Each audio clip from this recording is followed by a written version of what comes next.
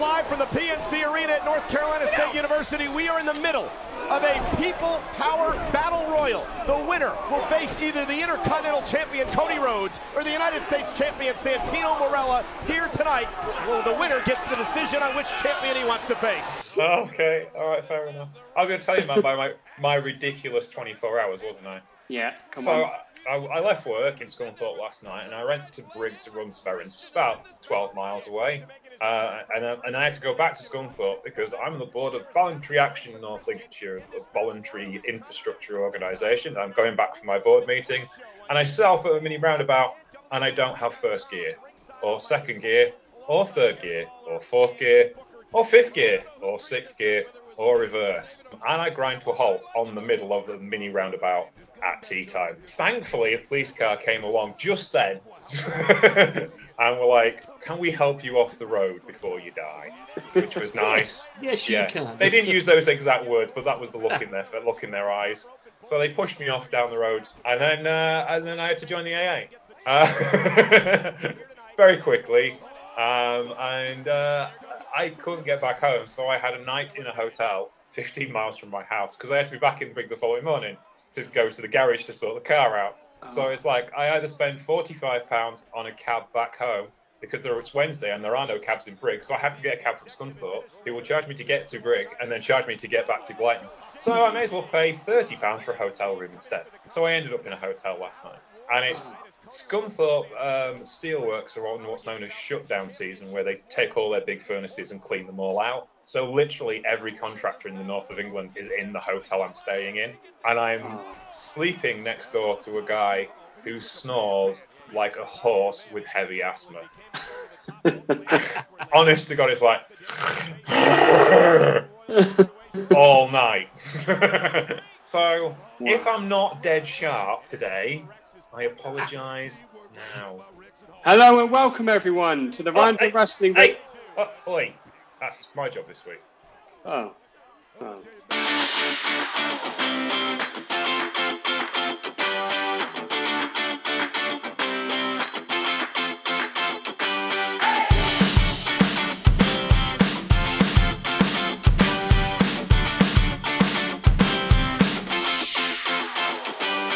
Hello, welcome to the Random Wrestling Review. My name is James Treepening. I don't normally do this job. It's normally Ben or Tom who does this job, but Ben is not with us this week, neither is Tom. So they asked me to do it instead, and thank you. I very much will enjoy this because this is one of my favourite podcasts to do, and I get to host it, which is really cool. And joining me today is a man who looked into the deep dark soul of Minoru Suzuki and discovered that slapping each other in the chest isn't that bad. Mr. Matthew Roberts, how are you, sir? I love it. That's true. That is a man to be feared with. But I am good, gentlemen. Salute to you. How are we doing? I think we're doing okay. And also, the omnipresent, a man who may have traded insults with me and Matt when we weren't here, and now he has to answer for his sins, Mr. Sam Carey. Hello everyone, and just in case you're wondering why I'm not hosting, it's because I can't be asked. It's too much responsibility. I just want to bring some sarcasm and some penis gags to the show. We just turn up and talk the shit. That's how it works. So, today's show will have all of your old favourites plus some rambling from ourselves. And we are looking at Over the Limit 2012 from WWE. A show I'd never seen before today and really isn't in my wheelhouse, as Sam was telling me before the show, and he's right. And a show Matt has seen many times before and perhaps wished he hadn't. So, without further ado, have you any talking points from this week's wrestling world, boys? I actually had a little question for you, James. I thought we'd make it topical this week. So we normally have a talking point, or when Tommy's in charge, we have the game come back. But I wonder what both of your thoughts were on the the Forbidden Door pay-per-view that will be coming up. I think it's next month, which is for those who don't know, where you fucking been. It's AEW X NJPW, which apparently isn't multiplied by, because I was getting very confused about that. But it's apparently it signifies that it's a crossover. This was a crossover pay-per-view, and I wondered, obviously, those who know James, who's the True Penny Show, which is the foremost podcast on Japanese wrestling. And what do you reckon then, James? What do you reckon about it? Well, thank you very much, kind sir. I appreciate that. I think It might be a bit like the Noah New Japan crossover show, which was highly hyped earlier in the year. It was very well received, but not a ton of stuff happened because the politics of the situation wouldn't allow it, if that makes sense. So I'm kind of expecting a lot of 10-man tags and big 6-man tags, but I'm not expecting Kazuchi Okada versus Hangman Page in a combined championship match, because that's not going to happen. I think you might get a couple of cool singles matches, and there are a couple of cool single matches I'd like to see. I'd like to see Orange Cassidy versus Minoru Suzuki, and I'd like to see Tomohiro Ishii versus Daniel Bryan. Actually, I think that would, Bryan Danielson. It's because I've watched this show and I've got the wrong name on my brain. I'd like a couple of those kind of standout matches, because I know I'm not going to get the thing you really want. I'm not going to get Tanahashi versus CM Punk. You might get that in a 6-man tag, but you're not going to get it straight up. So I have a feeling it's going to be the cool thing that gets you to the even cooler thing somewhere down the line once they figured out the politics of everything, in my opinion. What about you, Matt? Do you have any thoughts on the show? I do. I mean, it's as those sort of may or may not know, my sort of knowledge is a little bit on the thin side when it comes to sort of Japanese wrestlers and Japanese wrestling. So I'm still learning. But for me, there's no downside with this. This is a win-win for everybody. You know, there's potential matches that we haven't seen before. I've no doubt that it's going to end up probably being a really good show. And whenever they have had some of these guys come over and guest, Minoru Suzuki is an example. It's been great. You know, when some AEW guys have gone over there, it's been great. To finally get a big show with them all crossing over together, it's a show I'm very much looking forward to. There's literally no downside of this. So if anybody can see it, go out your way to watch it, I reckon. What about you, Sam? What are your thoughts on this? Because you're not known for your love of pro wrestling, are you? No. Matt's touched upon the thing that will bother me. Well, you kind of both touched on it. If there's one thing I hate at a wrestling show, it's a loving. And I'm a little bit worried because of the politicking that will be going on. This will be a loving. It'll be everyone shaking hands, everyone raising the other's arm as they beat them at the end of the matches, and that will infuriate me. And I also have I've stopped watching AEW completely. I don't watch any New Japan anyway, but the little bits that I catch every now and then of AEW, they're too spotty for me. Right. They're like a little chicken popped teenager. They are like, I've realised this over doing this podcast more than anything. When you concentrate on something, you're trying to pick stuff out. I like a story, and I don't get a whole lot of story, and I'm not going to get a whole lot of story with this. To be honest, I won't watch it, I don't think. The only way I would watch it is if I was with someone and they put it on and they were like, do you fancy watching this? I'd be like, have you paid for it? Yes, cool. I'm in. But if they were like, do you want to chuck in $7.50 for this? I'd be a bit like, I don't know about that. It's a really cool idea. And I hope what you said, James, comes true in that they do this again, because then you can get these things together. I think they will, because I think they'll do pretty good business out of it. One interesting thing, I heard it was Eric Bischoff was talking about this. I read an interview with him, and he was saying the people who want to watch it will watch it. The people who aren't interested in watching it won't watch it. There's no outside appeal for this. There's no casual WWE fan, is going to go, God, I tell you what, bloody fancy a bit of that. So it's going to be quite interesting. I mean, I think they'll make enough money, because I think there'll be enough people who are interested in it. But it's a tough spot. I mean, the tickets flew. This is the thing. There was a guy who writes for Forbes, whose name I can't remember, who caused a lot of heat for himself on Twitter by saying that only men watch AEW, which is like patently untrue. And then said they're going to have a real hard time selling tickets for this. It's just not going to go. I mean, it's the wrong time of year. They haven't done enough promotion for it. And they sold every ticket out in 40 minutes. To which, of course, he said, "Oh, it's just the men that watch the show." I think you're right in that sense, but I also don't think there's anything wrong with that. I'm not convinced that there is much more of an audience that AEW can grab. They're doing pretty steady growth. Their TV numbers are consistent. I'm not one of these people that's going to hang my hat on, oh, they lost 10,000 viewers last week. Impact Wrestling's had 60,000 viewers for the last 4 years, and it doesn't really seem to make any difference. They're still there. They still hang around. They produce cheap television that fills 2 hours, and that's sometimes all you actually need to do to exist. I mean, Ring of Honor have had 20 years of existing on the fact that they can produce an hour's worth of TV every week, and that's all they needed to do. I think Bischoff's right, but I also don't necessarily think that's a negative. It's just, it brings New Japan fans to AEW. And one of the big deals with Ring of Honor deal with New Japan is it brought New Japan fans to Ring of Honor because women would watch New Japan Pro Wrestling. It's about 40% of their audience in Japan, and a large part of their audience in the US absolutely would not go to a Ring of Honor show because it is the most masculine of wrestling promotions and just not their thing. But I know a lot of female fans who went to the New Japan crossover shows because they wanted to go get Tetsuya Nato's autograph. And what's wrong with that? So, who doesn't want Tetsuya Nato's autograph? He's cool. No, I'll be honest, I don't really know who he is. So you will like this attitude, right? I got to tell you this story, Sam, because you will love this story. This is rumored to be true, but it's one of those things that is probably true. Apparently, Triple H sent the top bods to go scout Tetsuya Naito, and they took him to dinner for a fancy restaurant in Tokyo, and they were trying to poach him from when his next New Japan deal came up, and he went to the bathroom and escaped through the bathroom window. Oh, that's wonderful. God, I hope that was true. It's one of those stories you want to be true, even if it's not true. You've got to love the arrogance, haven't you? Like, Triple H is like, I really want to sign this guy. Oh, do you want to fly out and meet with him? That'd be quite a... No, I'll just send these corporate bodies. Who do you reckon? I'm guessing they sent... Let's say they sent 2 former WWE guys who are working backstage. Who do you reckon they sent? They would have sent A-Train, Prince Albert, because he's a former New Japan guy. So there's one guy. I'm hoping it won't be Build 'Em Up. Regal, maybe, or possibly, I would think. Yeah. Because he's got connections. It was before Devitt went, or after Devitt went. So maybe Devitt, but I doubt it, because Devitt maybe needs it in the States. So sorry, Bella, I do apologise. Do you reckon they just sent Jamie Noble? Yeah. But in full Jamie Noble garb, like dressed as a hick as well. What a guy. I mean, there's also like Nato doesn't watch any other wrestling apart from New Japan. He considers other wrestling not to exist. So he has to ask other roster members, like, did we sign a new guy? Because you watch the other stuff. That's it. I just really, really respect that. Yeah. Just like, no, this is my thing. This is my company. I'm not interested. Yeah, that's it. It's kind of like a wrestling version of Vince McMahon. Yeah. Just nothing but WWE. Then other people go, if you heard about this, or no, don't care. Oh, there's this guy. There's this guy who's like world champion somewhere. He's like, let's bring him in. Don't know who he is. So he's going to have to try out in front of me. Pants only.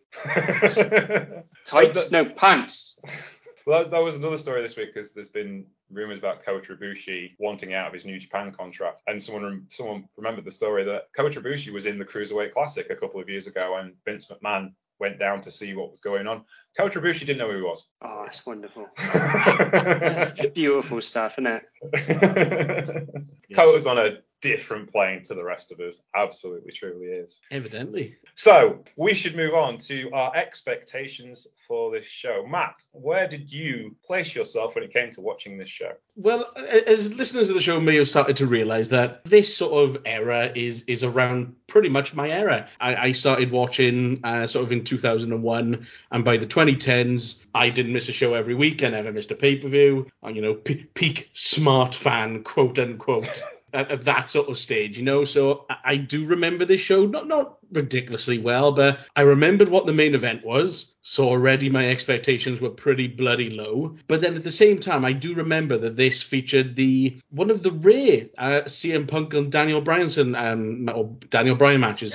Daniel Bryan. It's one of those, let's face it, I'm going to mess that name up throughout the rest of the show, but whatever, you know who I'm talking about. I might just call him American Dragon just to throw everybody completely off.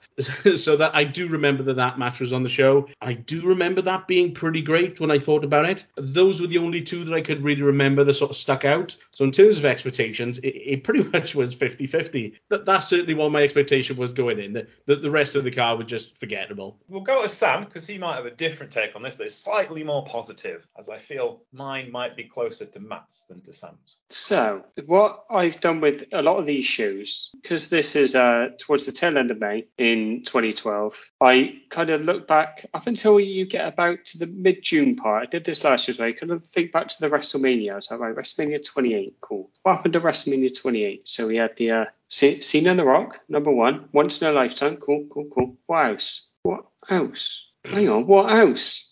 And I couldn't remember I couldn't remember anything. And this isn't one of those where, I couldn't really remember anything. How shit that was. This is legitimately, I couldn't remember anything from the card. And I was like, this isn't a good sign. Now, I do need to prefix this with, I watched WrestleMania 28 with Tommy and Tinky around Tommy's parents' house after I'd finished work, after we'd done a charity golf thing, and I'd had a couple of beers, and I was quite tired, and I actually left before the main event because I was so tired. I was like, I'm just going to moan my way through this. So I'm just going to leave. I'm going to take myself out of the situation. So that might explain why I can't remember anything, but to not remember a single thing, apart from the palm trees that I think were around the ring, I was a bit like, oh, this might not be great. And I was trying to think who's on the roster, come up with a few names, and I was middling. But I also had no clue what the main event was going to be, because I knew Lesnar came back at Extreme Rules and faced Cena in a ripping little bout.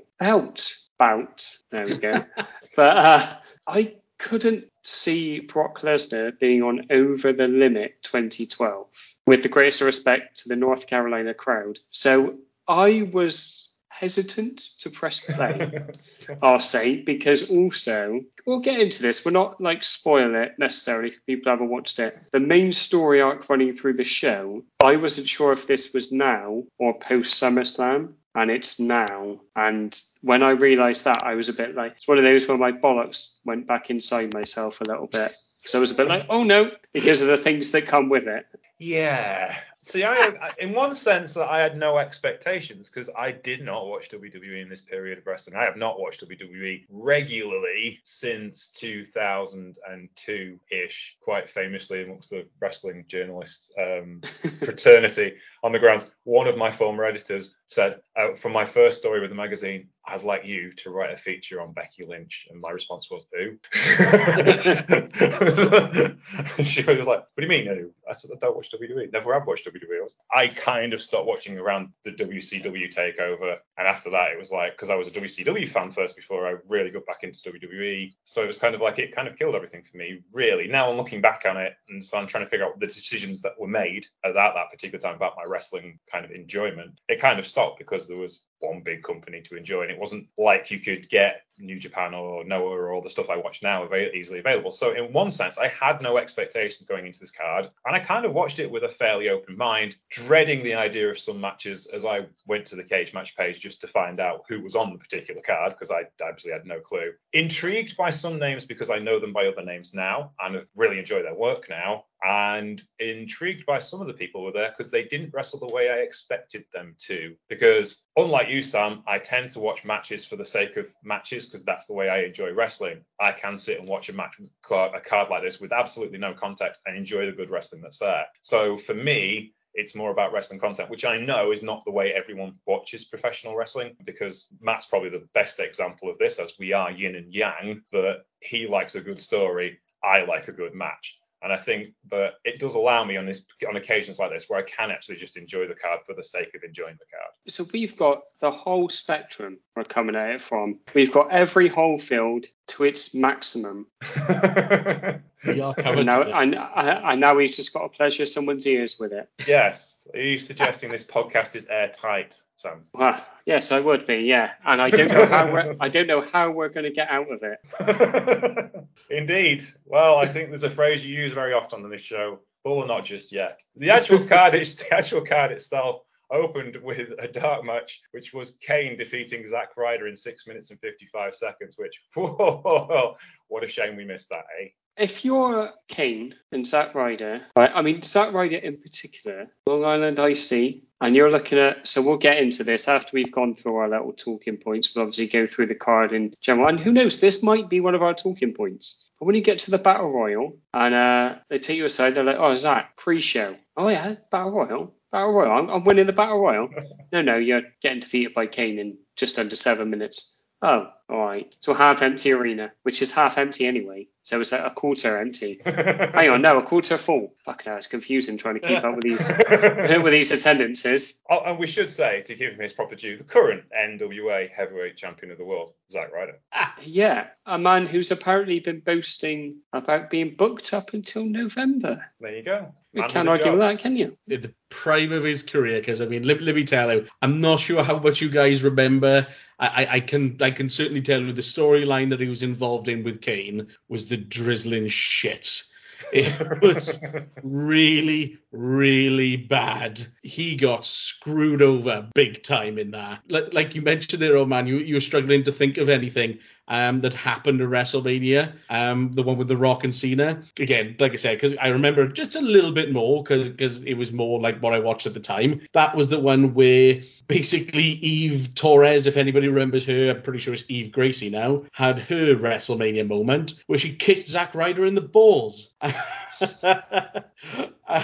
Basically cost, I can't remember it was like a tag team match he was in for Teddy versus Team Johnny for the power, of Raw and SmackDown. And basically Eve kicking Zack in the balls cost of the match. This was after Zack had been, I think Kane put him in a wheelchair and pushed him off the stage at one point. It was just bloody weird. But yeah, that's Zack was screwed. So the quicker he got away from Kane, the better. I think this was the end of that, if I remember.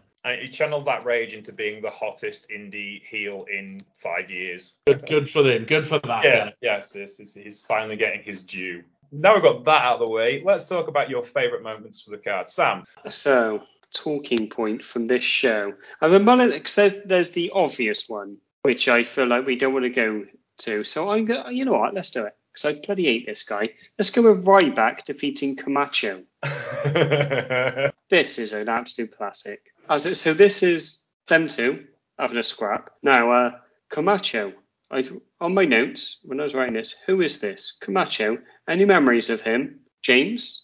Yeah, that would be your Tango Loa, your former 5 times IWGP Tag Team Champion, and currently on a massive push as he's turned babyface against Bullet Club, and arguably one of the biggest gauging stars in Japan. Yeah. This is like the ultimate job as well. This is the way that they come down to the ring. Hunico is with him, who I'm assuming is his manager or his pal. Maybe it's just his pal. And they're walking down to the ring.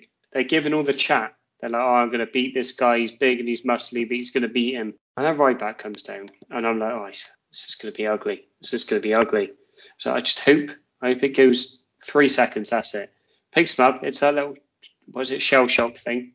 Yeah. And then they're done. Lovely old job. But no, this is Green Ryback. Now, Green Ryback is like, whereas like some wrestlers would, so I talked about Roman Reigns the other week when he was fighting the Big Show and how green he looked, how fresh he looked. You see it in his eyes, he didn't have that like full confidence in himself. Say that kind of green, that would be like a little shoot in a pot. Little saplings coming out, lovely old job. A Green Ryback would be soil. Not even a seed. Because he didn't even get to sapling stage during his prime run. And we've talked about Ryback enough. Like, he's always over. But I'll tell you what, he's not over here. The crowd ain't having him. They're Goldberging the shit out of him.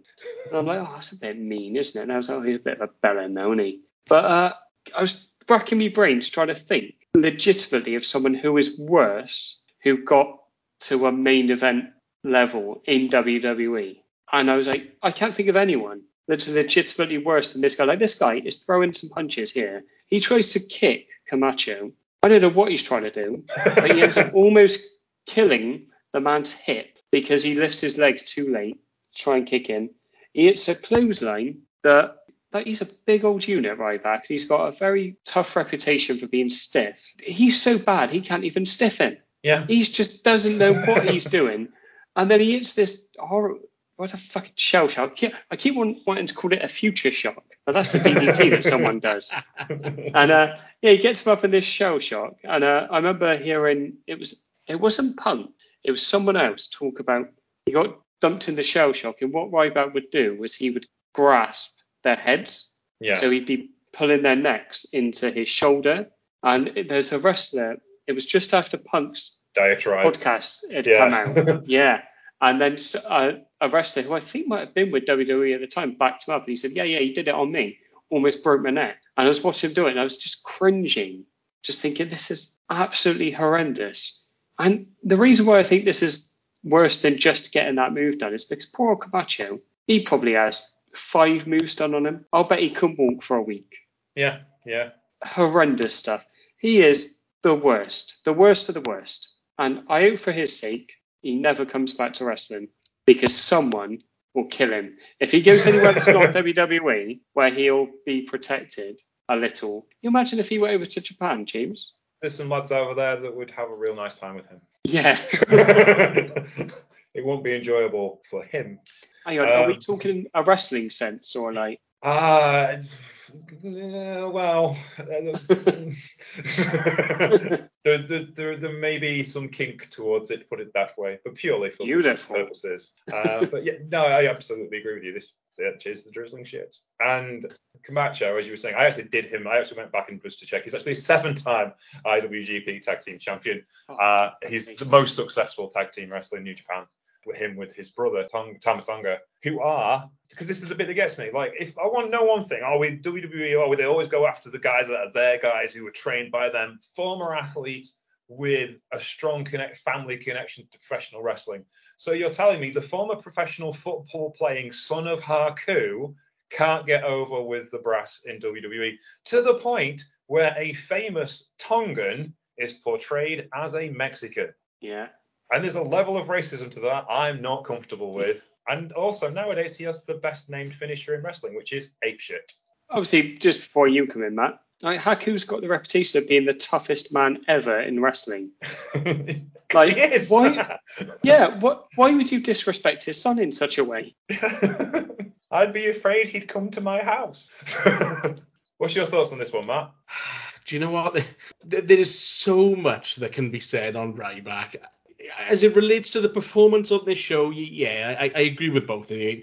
It wasn't good, and he wasn't any good at this point. That being said, and as much as I hate to say it, because I think the person, I think Ryback, the person, and I'll say it now, is a dick, and I have no problem saying that.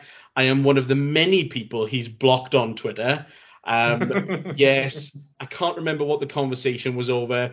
He said some bullshit years ago that I called him out on, and before I knew it, I was blocked. Honestly, the guy gets my goat up. He really does. But that being said, eventually he got better. He wasn't by any means the smoothest technician in the world, but you know what?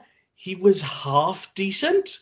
And, for a time where, with the exception of maybe, say, John Cena, that was the only guy at the time that they created as a brand new star. Ryback was the closest thing that they'd come to in years, which is absolutely astonishing when you consider how shit he was when he started.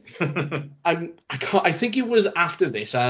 He eventually went on to face CM Punk infamously in a Hell in a Cell match where, basically he lost and they booked themselves into a rock and a hard place. It was Punk's like 1,000-day reign or whatever it was with that, and basically either Punk's reign had to go or Ryback had to lose, and they chose Ryback losing, and it killed any momentum he had. But fast forward about a year, the night after WrestleMania 29, I think it was one of the featured bloody guys on the show. This is the Raw after WrestleMania, which maybe not so much now, but over the years and in the past, as we all know, the Raw after WrestleMania has been, one of the most popular Raw shows of the year. And he was the most featured fucking performance on the entire card. How does that happen when he's not that good? But it just got to a point where, like I said, he was okay. And they give him a shot. I mean, evidently it didn't work in the end. But, they tried, and for a brief moment there, it looked like the future of WWE could have been bloody Ryback, of all people. Well, I think we were all saved from that horror by circumstance. You're right, as far as like being over is concerned. I do remember like catching glimpses of him on Twitter, and the fans did love him.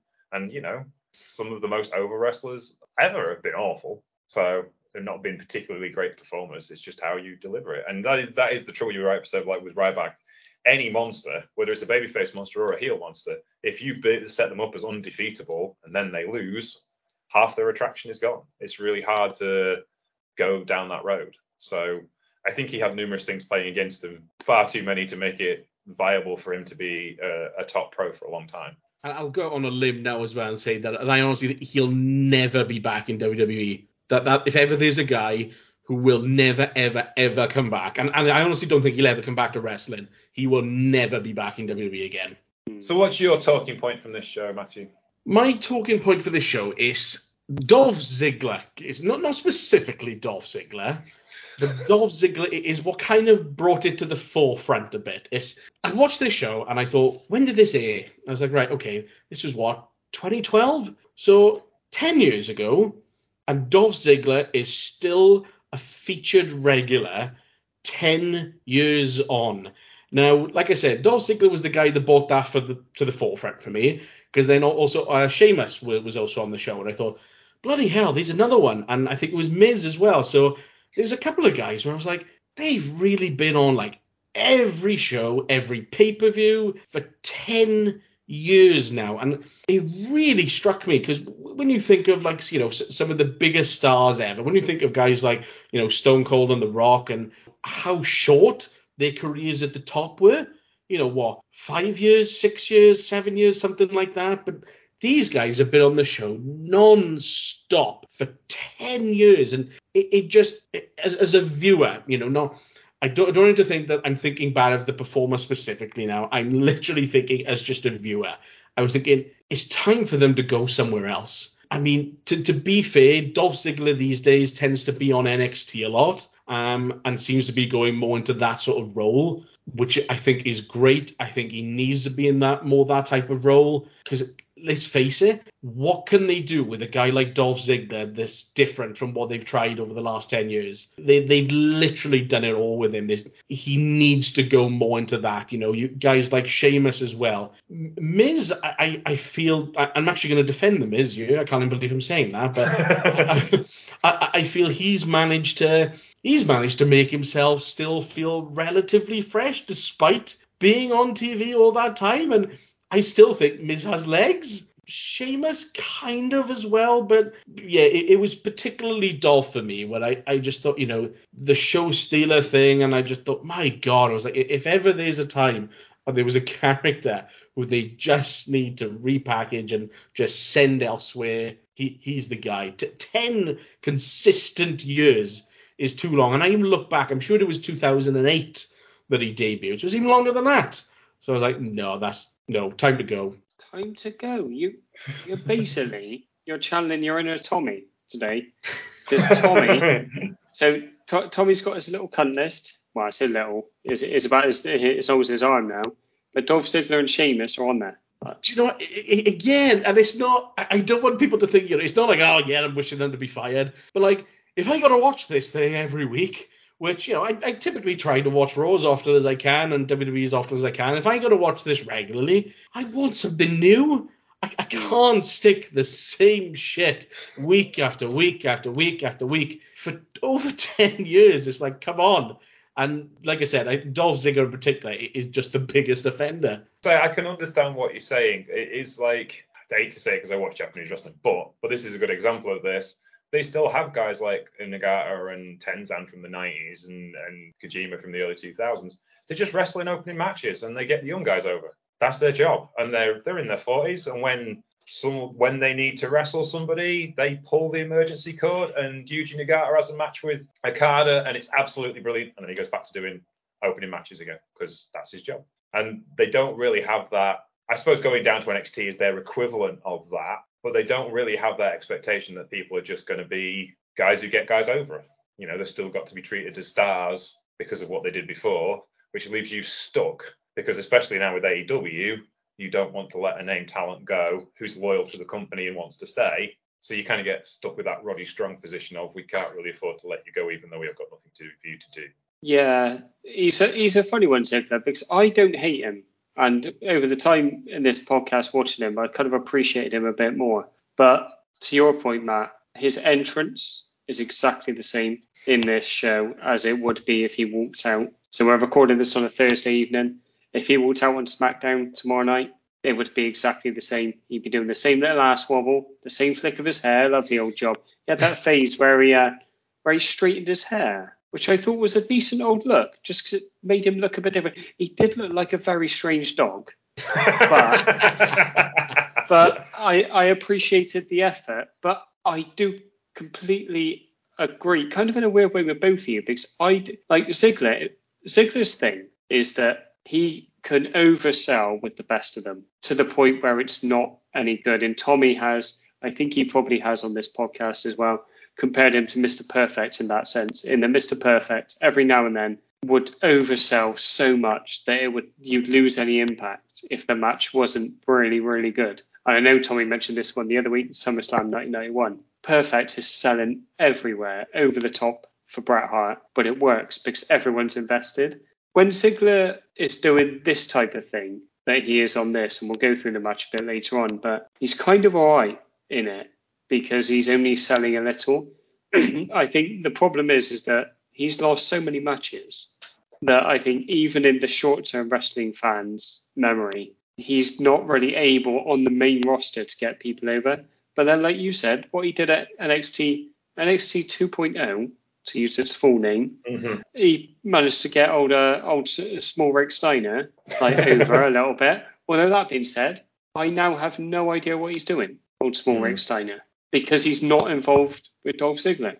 It's an interesting thing. I was really surprised when Dolph Ziggler beat him, and then he obviously won it back on WrestleMania weekend. I don't know why they did that. I don't know why they didn't have small Rick Steiner lose the title on WrestleMania weekend and then have him debut on Raw, either the Monday or the week after or the week after. It's a weird one, but there's WWE in it. And Sheamus is a whole different kettle of fish because he is so capable of having great, hard-hitting matches, but he's got so few opponents to do that with that I think that's where he just really struggles. Like he had a match with, I think it was Riddle at WrestleMania last year. Yeah. And they kicked the piss out of each other. And it was absolutely brilliant. It did exactly what it should do. Sheamus doing what he does. Riddle come out of it looking like $1 million on WrestleMania weekend. Lovely old job. Use him for that. Don't use him for this.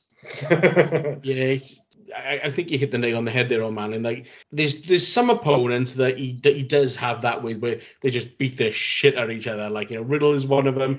Drew McIntyre is another one of them. They had some really good matches, particularly during the pandemic. Over the last couple of months, they've had some really good bangers. But other than that, who is it there that he hasn't faced before and he hasn't done it all against? It's just all same old. And even when he tried to, freshen his look up, I mean, what did he do? He basically plaited his beard, which is hardly the biggest look change in the world. I mean, God bless him for trying, but I don't know what's left for him. Money, yeah. Lots of money, with more money on top, with some money icing. There didn't appear to be an awful lot of build-up to this match, and it kind of showed. There's nothing wrong with this match as far as I could tell. It was perfectly fun. It was a good kind of tag team match, and actually pretty exciting in places. I kind of enjoyed it, to be honest. Vicky Guerrero comes out and gives an impromptu promo to introduce her new tag team of Dolph Ziggler and Jack Swagger as they challenge for the WWE Tag Team Championships held by Kofi Kingston, as I wrote down, hey, it's Ron Killings. No, R-Truth in WWE land. It was kind of what I expected WWE tag team match that I've watched from the series to be like. And I think as like the first show on a pay-per-view, I appreciate matches like this that are fast-paced. And you've got Kofi Kingston who can make anything interesting. He's one of the WWE guys I totally respect because he goes out of his way to do cool stuff and make you think that you're at a cool event and you're doing, the cool thing. And I fully appreciate him. And the other three guys are no slouches. They know what they're doing. But it was okay as far as I'm concerned.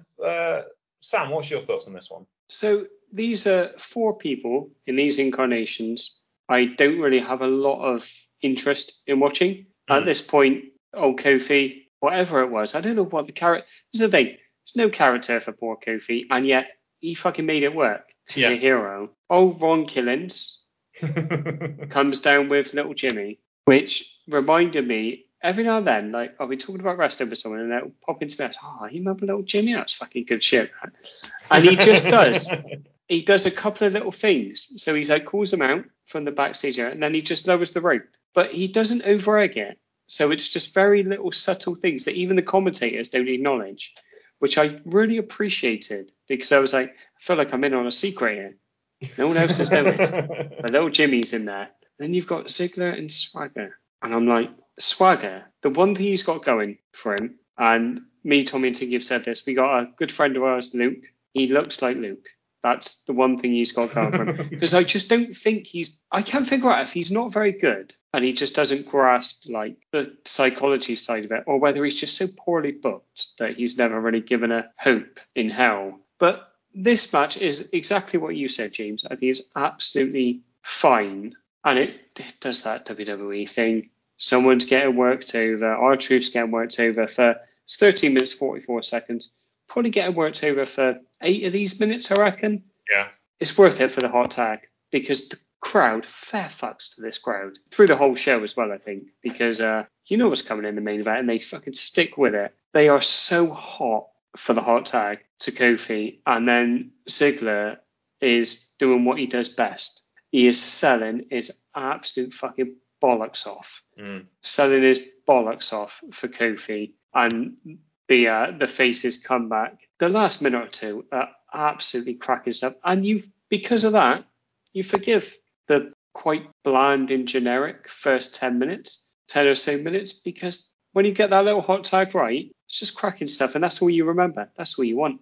That's all I want, lads. It reminds me of with the last time I was on the show, we looked at the Royal Rumble from 1990, and it opened with the Bushwhackers versus the Rougeaus, which on paper sounds dreadful. Yes. But you watch it, and they're both old school territory tag teams who know how to work a crowd, and they've caused both teams have caused riots in Puerto Rico. So they just did what they needed to do. And it wasn't a wrestling classic by any stretch of the imagination, but the crowd went mental for the hot tag. And that's what WWE tag wrestling of any era does really, really well. And I think that's what this was the spiritual son of that, if that makes sense. Yes. Matt, what's your thoughts on this one? Do you know what? I think my memories of the match at the time and the tag team division overall at the time may have slightly clouded my vision on this, because it wasn't for me. I particularly remember that this really wasn't a good time for tag teams in WWE. I mean, don't get me wrong, when has there been a good time for tag teams in WWE over the last 10 plus years? But this was particularly rough, where they'd put guys together completely at random, and whereas occasionally today they'll try and try and do something to make them look like a team, back then it was just this personality, you're a team, do whatever. And I didn't really feel that it worked. I mean, Swagger and Dolph Ziggler don't feel like a team.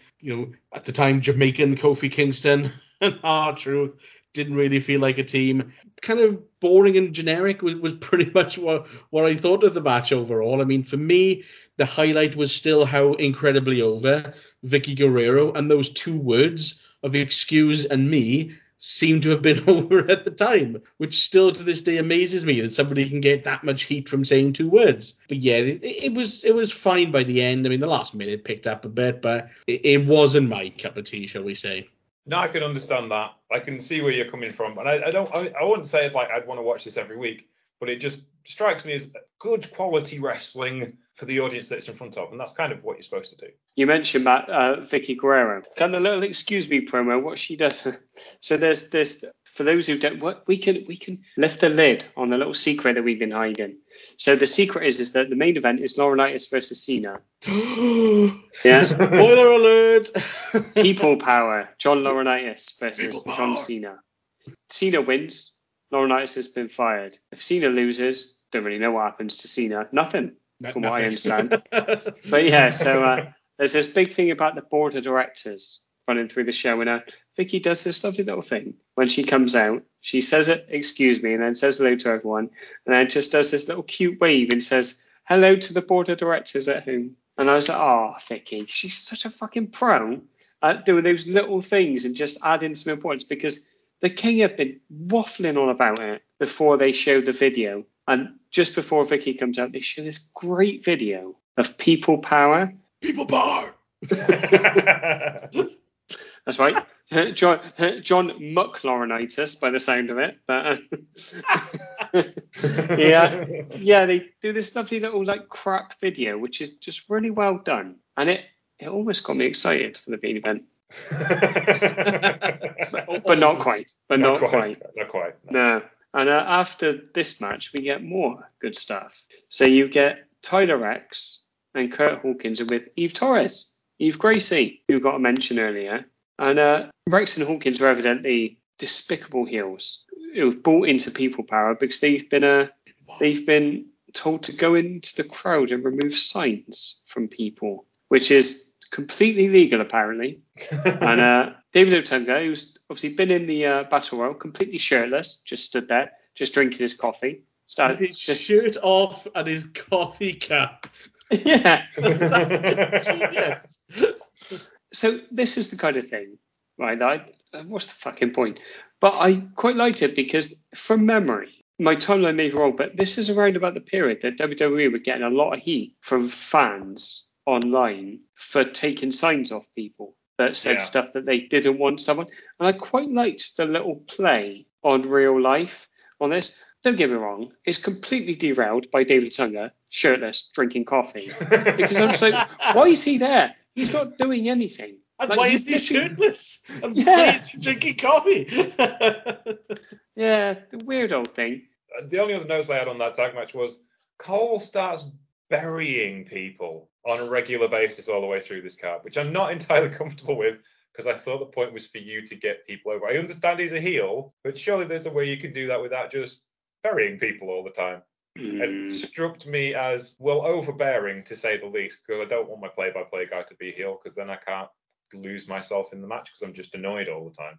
Oh, but you guys don't know the half of it. Honestly, for so long, had to hear heel Michael Cole go on and on and on and on and on. It was just insufferable for ages. Yeah, this was just a slight sample of what it was like. It was never any good. My talking point is, funny enough, as a man in the news, is Mr. Cody Rhodes. Because I watched this match that he wrestled for the Intercontinental Championship. I'm guessing this is about 3 years before he left WWE to go on to Ring of Honor and Impact and the indie circuit, New Japan.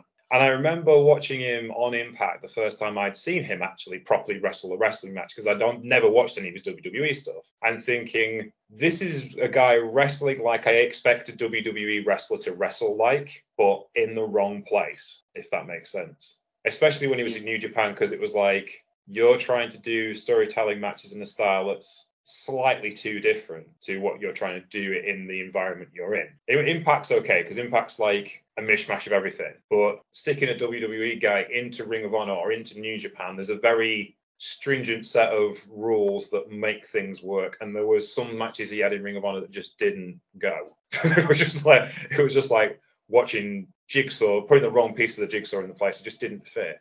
And so when I watched this, I was kind of expecting to see this kind of super smooth storyteller that I had in my head that he was, and Sam's making a face at me, that I thought he would be. And I watched this, and I didn't hate it. I didn't think it was wrong, but his style was a lot more free and a lot more free moving than I thought it was. And it made me appreciate the matches he had more that I'd seen when he left WWE, if that makes sense. Because I saw them in a different light. And it's like, I don't necessarily think some of the misses he had outside of WWE were necessarily his fault, because, in the WWE, he actually was a free-flowing wrestler, and he had the rotation kick he does off the ropes, and I can't remember the name of it. But he'd do that off the steps, and he'd do that in different places, which is something he wouldn't dream of doing on the indie circuit, because it's dangerous in certain places. But, he seemed to be a lot freer to do his style of thing, and didn't look like a WWE wrestler whilst he was in the WWE. And then when he got out of the WWE, he looked very much like a WWE wrestler. And I found that juxtaposition a bit unnerving, to be honest with you. But it meant I kind of enjoy him more now. I appreciate him more, which is insane, because I won't be watching him because he's in WWE. Yeah, well, I think he's only about 25, 26 at this point. Yeah. As well. So he's still, I think he started properly wrestling at about 17, but he's still reasonably young. He's also in there with Christian as well, which I think is Christian's terrible hair. Terrible hair Christian has in this match, but that's just pure jealousy. Hey, come on, that's bloody cheap. Although it is good to hear that you're getting in the flow. I am just texting Tinky just to say, can we cut Matt, please? Because but Yeah, he's an interesting one, Cody, because I remember, when was it? It was the Alpha versus Omega in New Japan, the first one. And I paid for New Japan World because I really wanted to see that because I was listening to Jericho's podcast at the moment and he sold me it, the little bugger. And Cody Rhodes had a match on that. And I can remember thinking, I was like, it was fine. It was absolutely fine. And then not seeing anything of him and then seeing his match with his brother, so with Goldust, Dusty. Yeah. Which one was it? All In or All Out? I can't remember. And it was cracking, and they just told this lovely storyline-driven match. And I was like, oh yeah, I like a bit of that. And I'd only seen this match with Rollins at Mania. That was exactly what it was. Yeah. Just lovely. Just work a little body part. Work a little body. Just give me something. Give me something to hang my hat on. And then I'll carry you through the journey and I'll be good. There you go. Any thoughts on Cody Rhodes, Matt? Many thoughts on Cody Rhodes. I'm so glad you brought him up. Because, well, as old man will tell you, and as listeners know over the last couple of months, I'm a big fan of Cody Rhodes at the moment. I'd go so far as to say, besides for maybe Roman Reigns, he's probably the most watchable thing in WWE at the moment. For me, he's the most entertaining thing they've got. Now, like I said, I vaguely remembered watching this show, and when I started to see the Christian Cody match, it started to come back to me a little bit, and I was thinking, okay, because I remember not being overly impressed with Cody during the first time I saw him. Not to say that he was bad, because I don't at all think that he was bad, but I don't remember him being that great either in terms of from what I've seen over the last couple of years. And basically, like I said, it was really interesting to see that sort of difference and his growth as a performer over the years. Because, like, for me personally, like I said, I honestly think he's one of the best guys today. Maybe not, sort of pound for pound wrestler, but as an overall performer, he's fantastic. The entrance is great as well. And I mean, look, I was at WrestleMania. His was the pop of the night, aside from maybe Stone Cold Steve Austin, which to be in that level, hey, it is pretty friggin' awesome. So you can't turn your nose at that. Cody has got a lot to offer today, I think. And like I said, he was good on the show. But yeah, it was good to be able to see his evolution. Okay then. So with that, we will take our break and we will come back and talk about the rest of the matches from Over the Limit. Ladies and gentlemen, please welcome my guest at this time. He is the WWE Champion, CM Punk.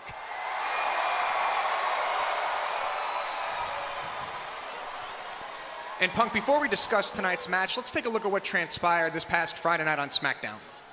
And again, this was 2 nights ago on Smackdown. CM Punk punished for disrespecting John Laurinaitis, put in a match versus Kane. Daniel Bryan had joined us here on commentary, and, well, you got to give Daniel Bryan so much credit. He is so smart heading into his matchup against CM Punk. Credit for this? Well, steel chair in hand. He realized he wasn't going to catch Punk there. Watch what he does. He attacks Kane with the chair, drops the evidence. Kane doesn't realize what happened, but what he does think happened, he thinks CM Punk attacked him. And so for that, Daniel Bryan deserves credit because this is what Kane did because of that chair shot.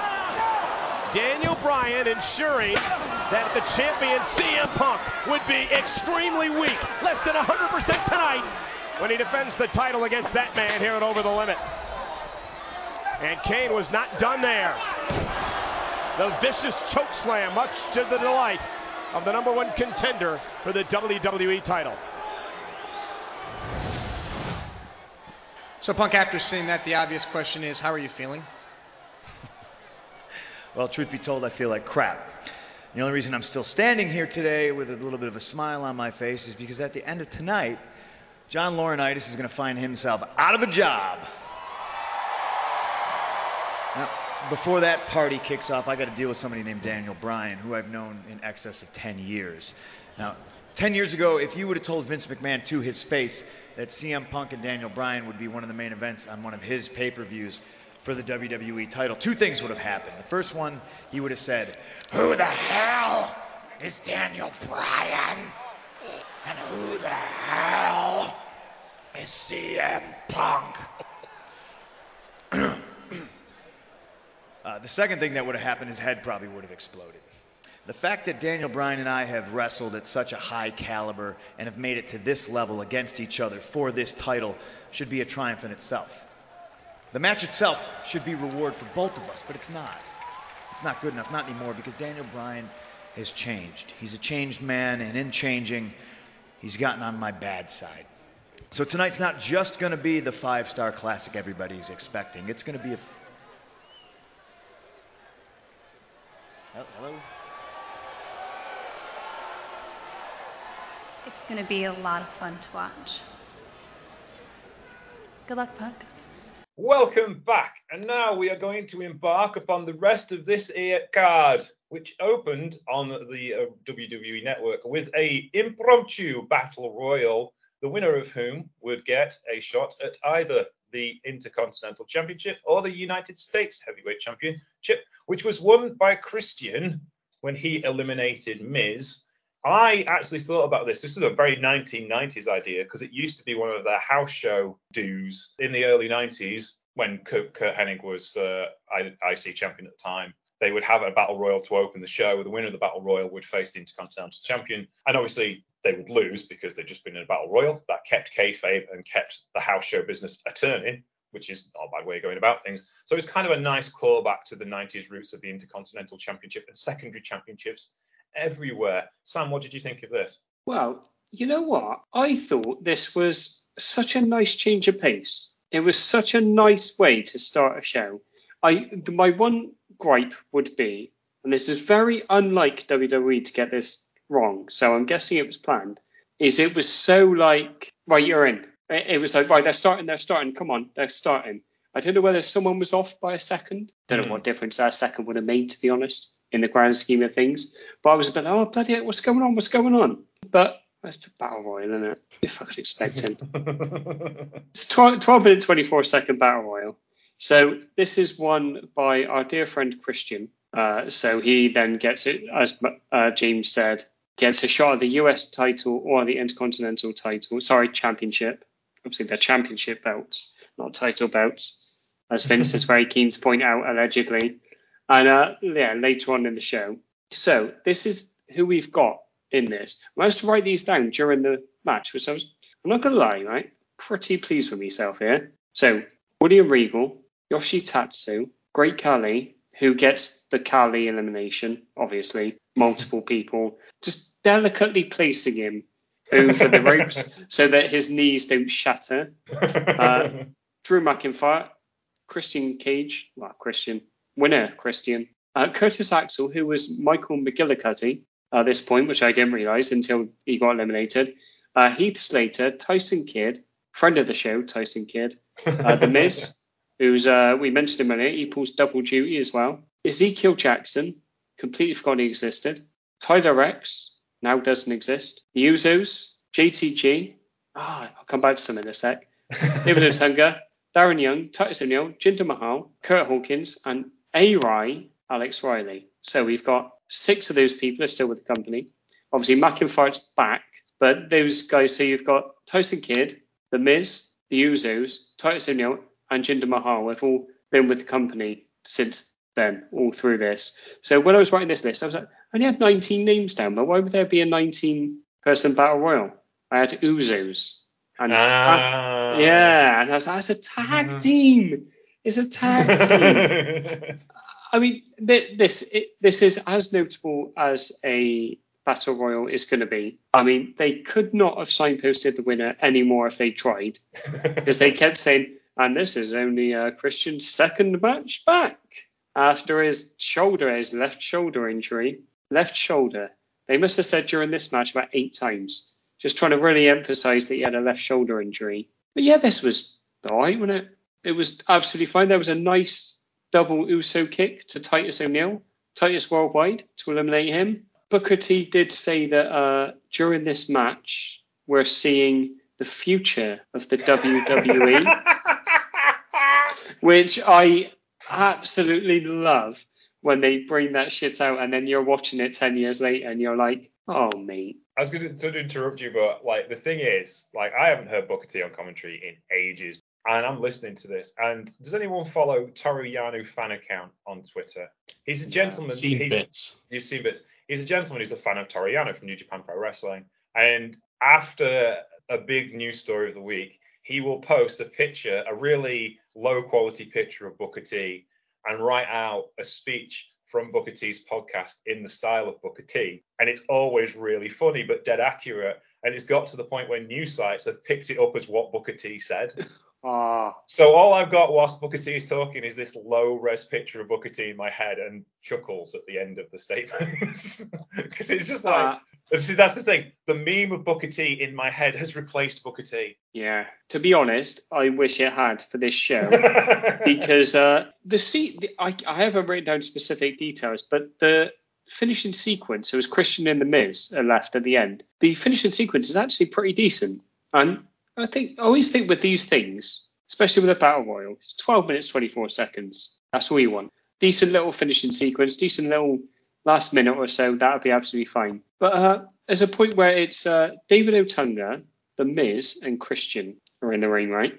David Otunga and The Miz, both heel, start working over Christian. They're trying to eliminate Christian. Booker T asks, why are they doing that? And Michael Cole, who is heel Michael Cole at this point, balls him out, basically. So balls him out to the point where if I was Booker T, I might have been crying because he's just balling him out. He's like, well, they're trying to win the match, Booker, and he's tearing him down. And I was like, we've got almost 3 hours of Booker T.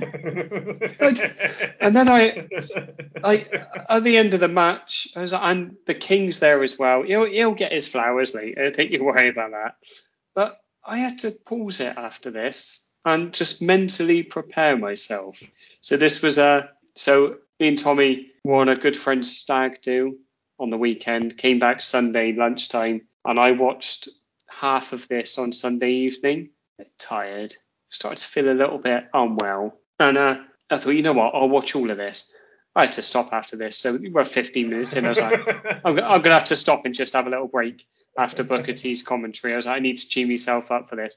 To go outside to stop flogging myself on the old balcony. But yeah, not bad then.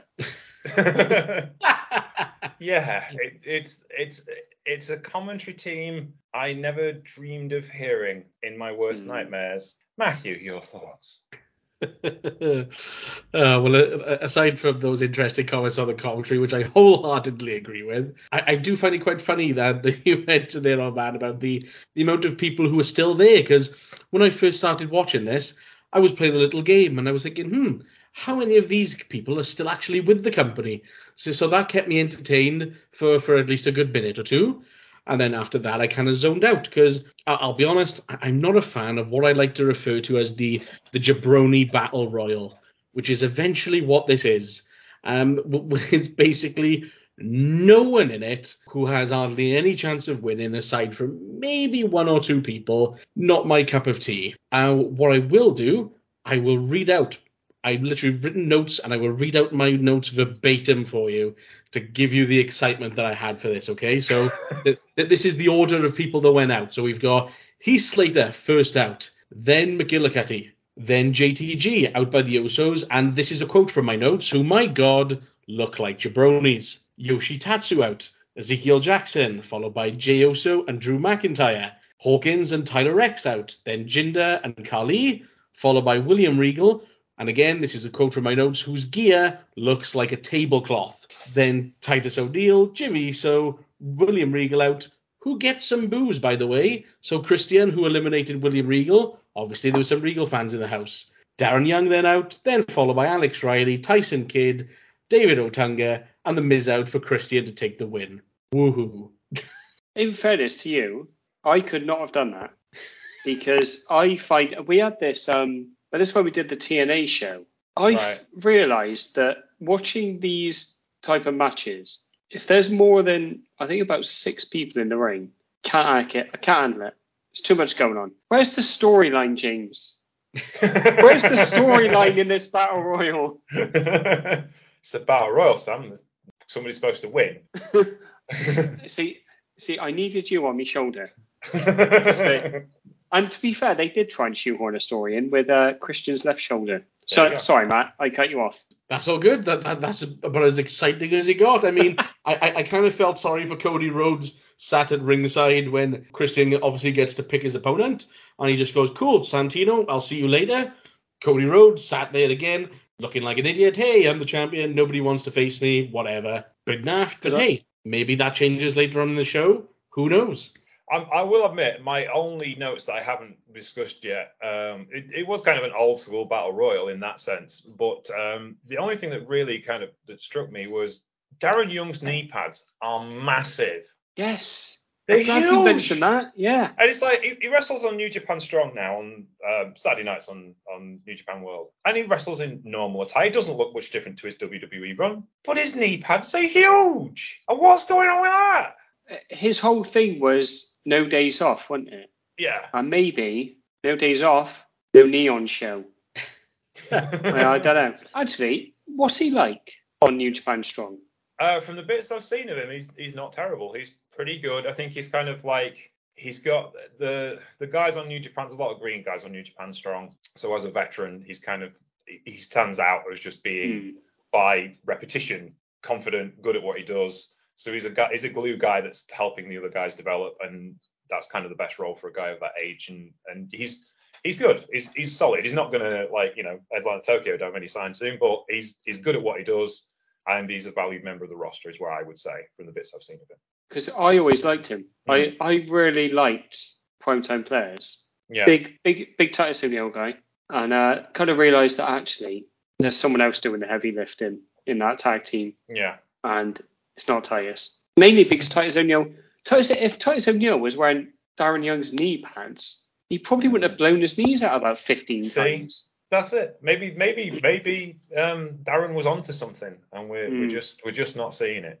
Or he was wearing Titus's knee pads. And Titus was accidentally wearing Darren's, so they were too small. Because there's quite a big size difference. How the tables could have turned. Maybe he wore them just in case he was afraid that he'd fall under the ring on the way to the Battle Royal. That's a clip that I saw. I don't know. I was watching some on YouTube, and it just pops up every now and then. It always kills me. I'm always done for about a minute and a half after, just because it's Michael Cole's reaction. He's a consummate professional and he can't keep it in. Can't keep it in. Like some little pervert, he can't keep it in. Yeah, I feel sorry for Titus there. No matter what he does, all the charity work he does, will never compare to that moment. That will follow him for the rest of his life. Oh dear. Well, moving on to the next part of the show. Beth Phoenix versus Layla for the WWE Divas Championship, which I forgot it actually existed, to be honest with you, which tells you how long ago it was and tells you like the good job that the women's wrestling division has now done now. Not to say this was particularly bad. I actually quite enjoyed this match. But there was another promo explaining the championship picture as they've gone forward. Layla had come back to the company with a knee injury and a matching knee brace to show for her particular knee injury. And she'd beaten Nikki Bella for the championship despite the use of twin magic, which had come undone for once in one of the Bella's twins matches. She was then challenged in this particular card by Beth Phoenix, a former champion who had now turned heel, saying that Layla had not earned the opportunity at the championship and been given everything on a plate, which set up this match nicely, I thought. And I did not hate this match, but we'll hear from Sam first and his thoughts. I also did not hate this. So they get 7 minutes 50 seconds. I thought this was as good as you could get, I think, really, given the time that they're given. Because, so as you said, James, Layla comes back after a knee injury, and Beth pretty much immediately starts working over that knee. And she's working that knee over hard as well. Like, they're not half-assing this shit. They're proper laying into each other. I remember Layla being part of Laycool with Michelle McCool, where very much Michelle McCool was the workhorse of the two, and Layla would do the odd thing and then come in, then go out if they were in a tag match or interfere in matches, or Layla would have a match and Michelle McCool would help her win it, stuff like that. But this is so patronizing. But I was really impressed with Layla and how well she sold her knee, because she's putting everything into it. And there's a nice spot where it looks like Beth is pretty much going to press slam her and then just win. And they kind of transition into a DDT as Layla's falling. And I first watched, they show a replay of it because she doesn't grab her head. So it's not snug. But for some reason, it looks better than if it wasn't snug. She's just like using her momentum. That was really good. And then Layla's still selling her leg after that. And I just thought you had this lovely little story of the leg coming through, and this is where the commentary and Michael Cole in particular is so conflicted, I think, on the show, because he's calling this match. He's just calling it. And he's pretty much the only one interested in calling the match. So when Layla comes down to the ring, Booker T says, "Ducky, ducky, quack, quack," about how good Layla looks. And the King and Booker are only interested in talking about how good the women look in this match. And I was like, lads, this is 7 minutes and 50 seconds of good shit right here. And all you're doing is talking about how good looking the women are. And I'm like, fucking, this is 2012. It's just, I mean, Matt's finding it absolutely hilarious. And he's probably because he's trying to figure out what ducky, ducky, quack, quack means. Because I've no idea either. But yeah, It's ducky, ducky, quack. This just got me. I'm so sorry. You don't need to be sorry, Matthew. You enjoy it. Oh, my God. Oh, right. Professional. Oh, my good God. Oh, that was awful. What were your thoughts on this, Matt?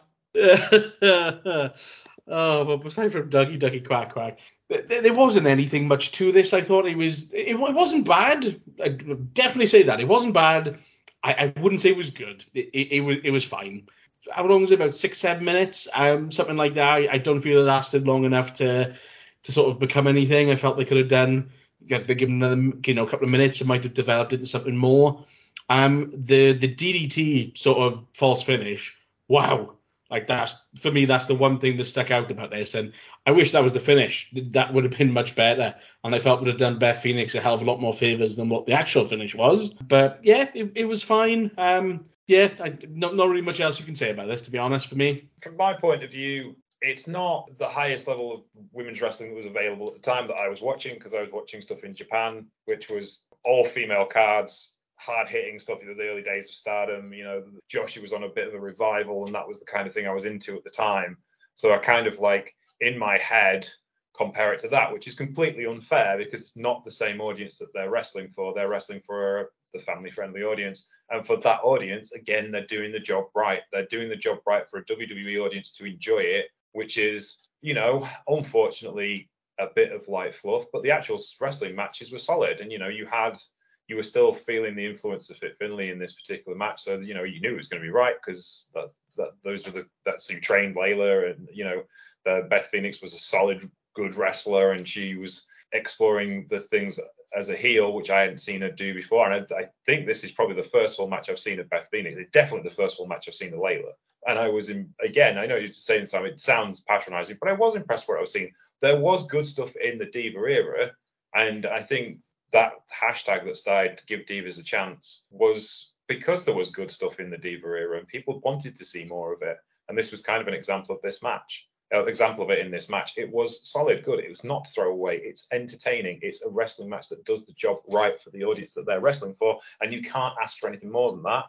If the commentary had been a bit more enlightened, because you're right, it's 2012, not 1896. It would have made things a lot more watchable. Yeah, I mean, what's interesting as well is Layla gets the win here. Now, I've no idea how long she held the title for, but I was like, go on, Layla, because it's someone else. Because I think the easy thing to do is to remember Michelle McCool, Nikki Bella, and Beth Phoenix from this era, and to a certain extent later on, AJ and Paige as well. And that's kind of the people that get the nod. But you also had like Eve Torres, who I always thought was actually pretty good, but never really got a chance. And yeah, you kind of wonder what could have been if they just given them a little push and not just said Matt's favourite phrase, ducky ducky quack quack. It is again.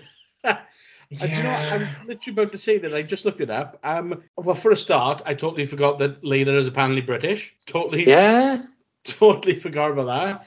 And she held the title. When was it? Until about September of that year. Lovely. So that's she a had good couple of run. months. Yeah. Good shit. Go on, Layla. Which in the TV era is a lifetime. I was going to say that's a long time for considering how far up she was on the card as well. I mean, that's good going.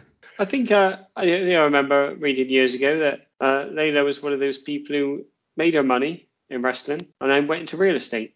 Lovely old job. So Good sensible. job. Yeah. So sensible. Didn't Molly do that as well? I think she worked in real estate I for a think while. so, yeah. Yeah, I think a few, like Bo Dallas has as well with, I can't remember. It's a female wrestler that they must have really good friends. So they've gone in together. Well, Undertaker owns a half of South Dallas, from what I can remember. That's where he invested his money. So, yeah. Next up, we had an interview with my commentary hero, Matt Stryker, as he interviewed Randy Orton and was interrupted by Chris Jericho. The whole point was to get over the dissension in the friendly rivalry between Randy Orton and Sheamus, the then world's champion. And this match was for the World's Heavyweight Championship, featuring ADR, Orton, Sheamus, and Jericho in a match genetically designed to get my disapproval. But Matthew, give us a positive spin first, as this is more your kind of thing, though I feel it may not be. Positive spin on this. Okay, cool. The last few minutes of it turned into quite the little barn burner. It took a little bit of time to get going, but to be fair, I'd say the last couple of minutes I thought, damn, this is actually pretty good. And in all fairness, I felt the finisher by Sheamus was actually something different at the time. For those who haven't seen it, it was Sheamus doing the sort of what he calls the white noise, which Finlay used to use. I believe he called it the Celtic Cross.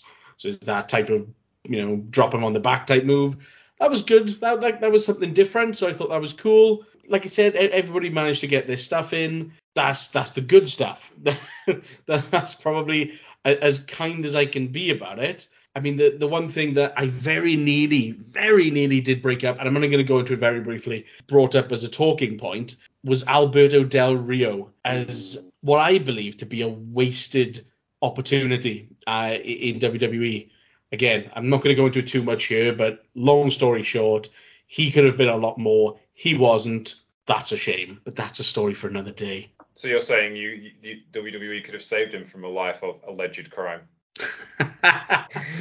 Maybe. Del Rio is one of those guys who I remember vividly seeing his vignettes for when he was about to debut, and I genuinely was super excited to see him debut, and it was a long time since I'd seen vignettes that I thought, wow, this guy looks great. And as soon as I saw him, I thought, this guy's really going to be something.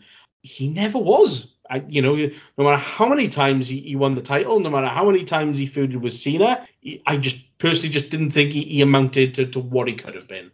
But that's my take on it. It's a bit of the old saying that some people make belts and some belts make people, but never the two shall necessarily meet. And no matter how many championships you put on him, if he's not getting over, he's not going over. So that's some ways the cookie crumbles. Sam, what's your thoughts on this one? Just touch on Del Rio quickly. I think his major problem was that the most over part of him was Ricardo Rodriguez. I knew you were going to say that. Yeah. And I'm very glad that you talked about him. So Del Rio comes down to the ring in a Maserati, some car worth 150 grand, don't know, got wheels, go somewhere.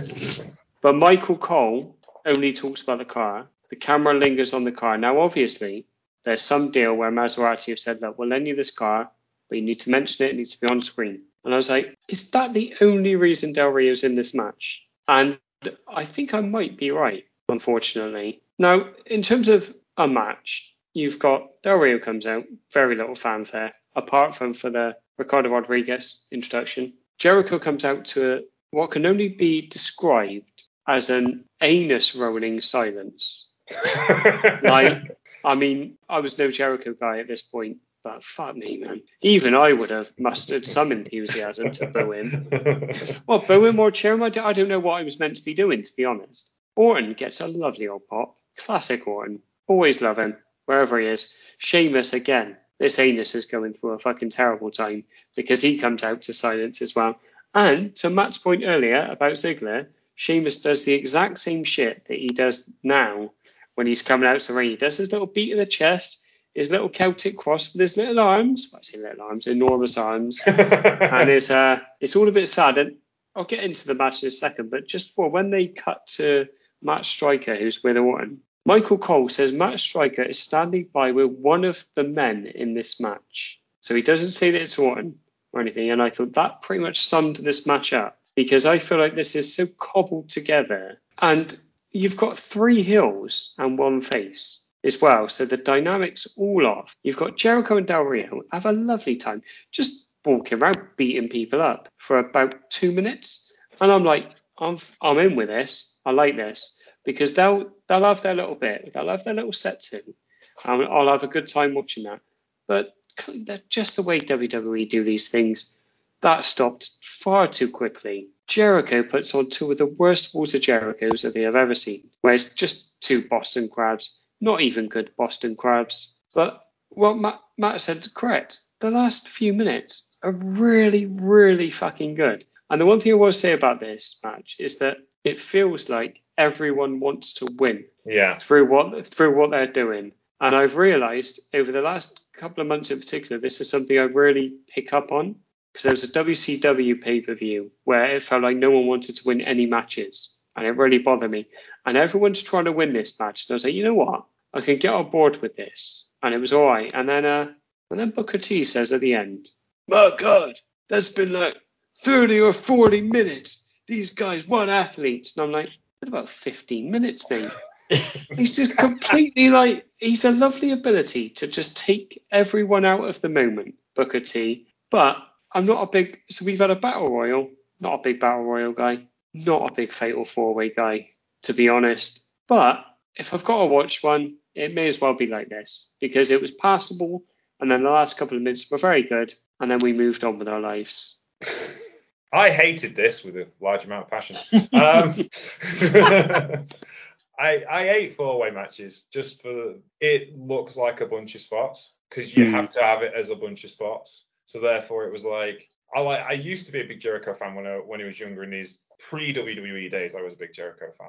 And then as he slowly got into the WWE style, it just kind of the latter day Jericho, which I know he's really good at and appeals to a lot of people, it just does not interest me whatsoever. It's Jericho, and he still can go then, so it's still like from an athletic performance point of view, it's fine, but it's just a bunch of spots. That's the bit I can't get my head around. It's like you have to, in these matches, you have to focus on 2 people at once. So the other 2 people have to be knocked out of the ring.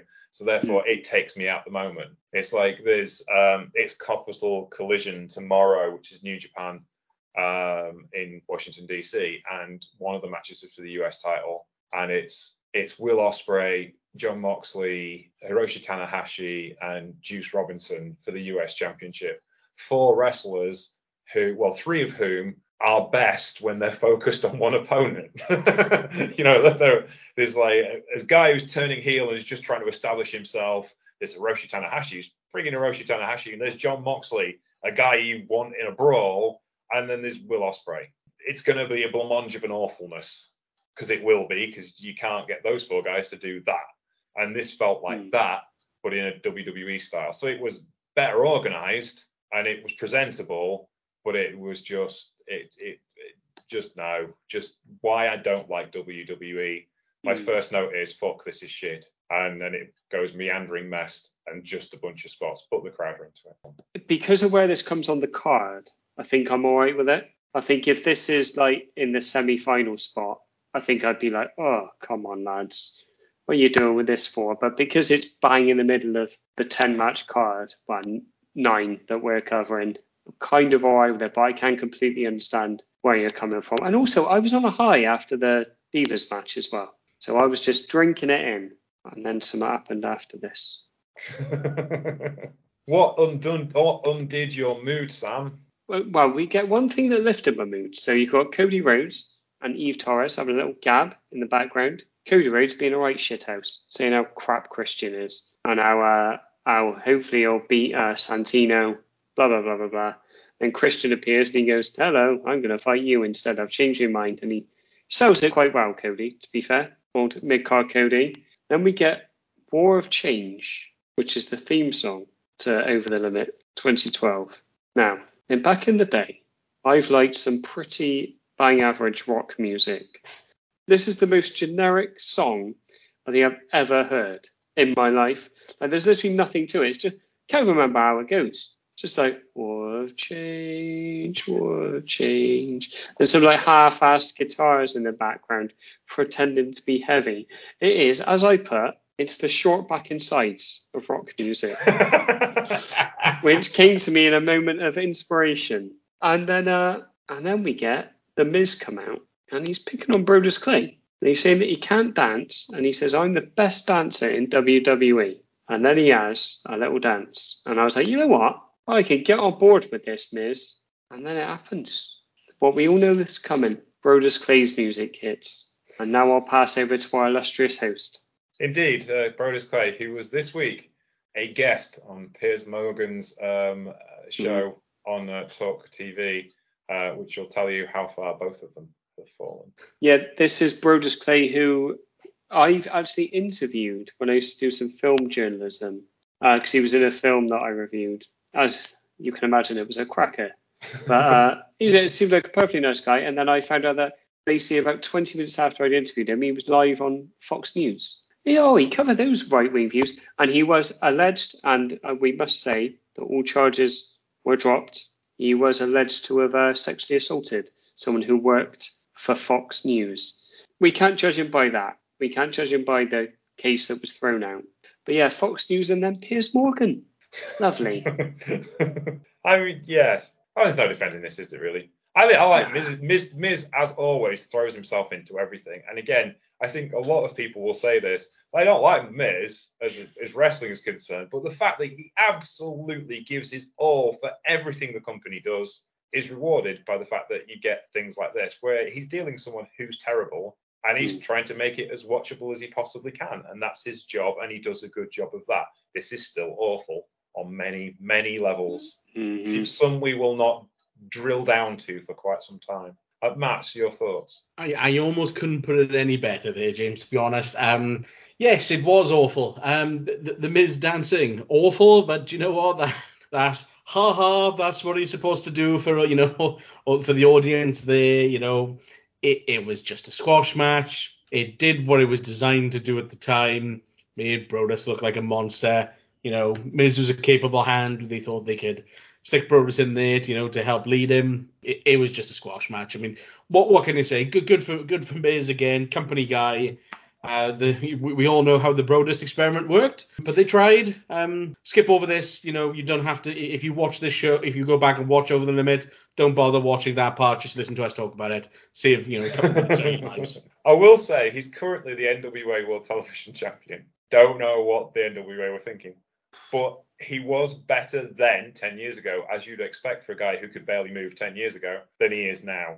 So this is literally prime Brodus, and I think we'd all agree this may be the worst match on this card, or possibly the worst match we've ever seen. I mean, it's not the worst match I've ever seen, but what I could think, right? So you've got The Miz in there, 13, 14 months after headlining WrestleMania, he's putting over Brodus Clay. And Matt's right, this is ostensibly a squash match, but it's so non-committal.